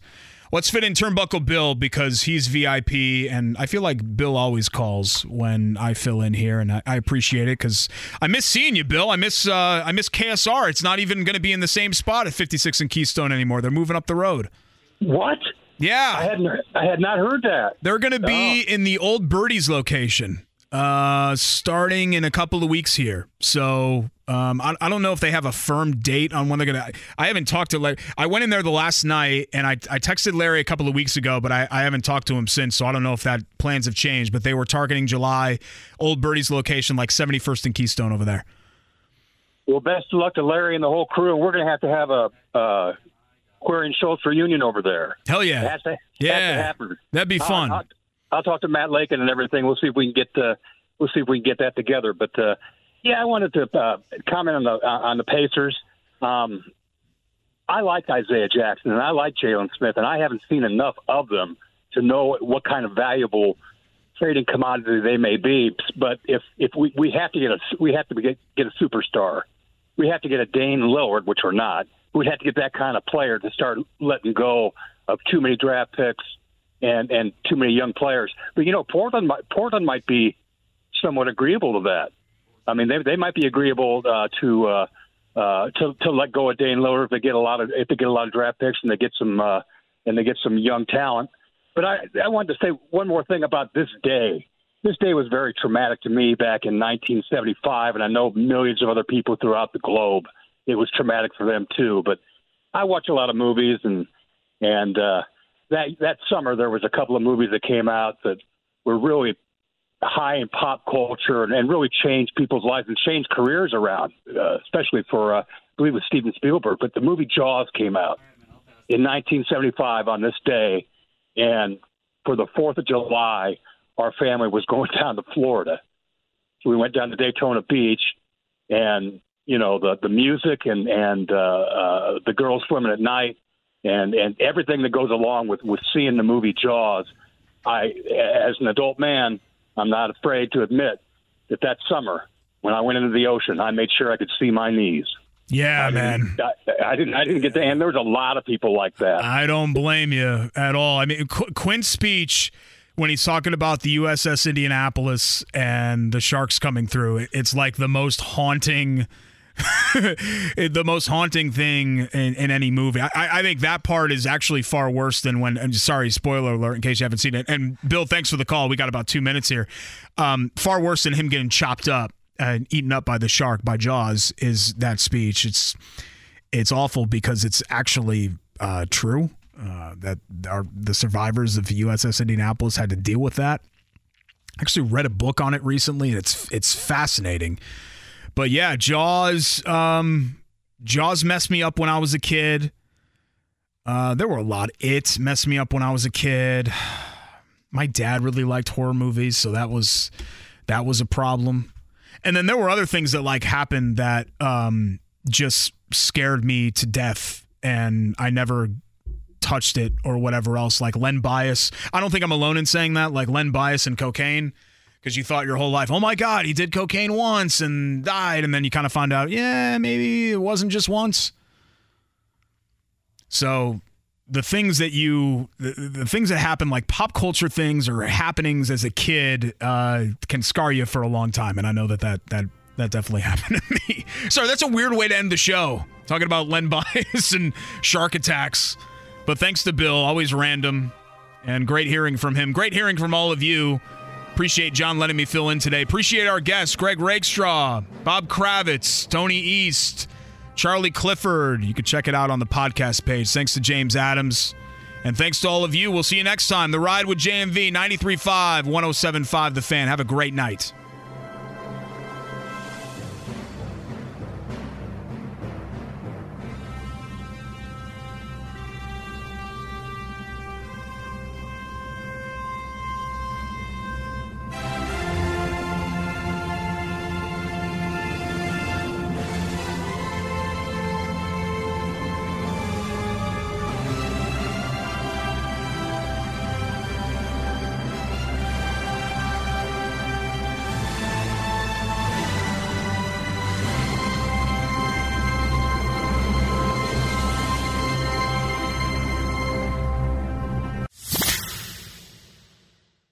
Hey, fans want new flooring and want it now. March is the time to buy at Floors to Your Home, right, Brian Kahn? It really is, JMV. We have the state's largest selection of new flooring in stock. And we've just received additional truckloads of new hardwood, laminate, and waterproof flooring. So we're marking everything down. Brian, I'm looking at some of your incredible deals. We always sell up to 50% off those big box stores. But for a limited time, you can get new flooring starting at just 80 cents a square foot. 80 cents a square foot? That's incredible. That's 3 rooms of hardwood, laminate, or waterproof starting under $350 at Floors to Your Home. And you can get it right now. We have over 1,200 styles in stock. Floors to Your Home is the place for the lowest prices anywhere in Indiana. I'm doing my whole house. 3 very convenient locations: Avon, Noblesville, and Brookville Road. Who has the lowest prices on flooring? Floors to Your Home. That's who.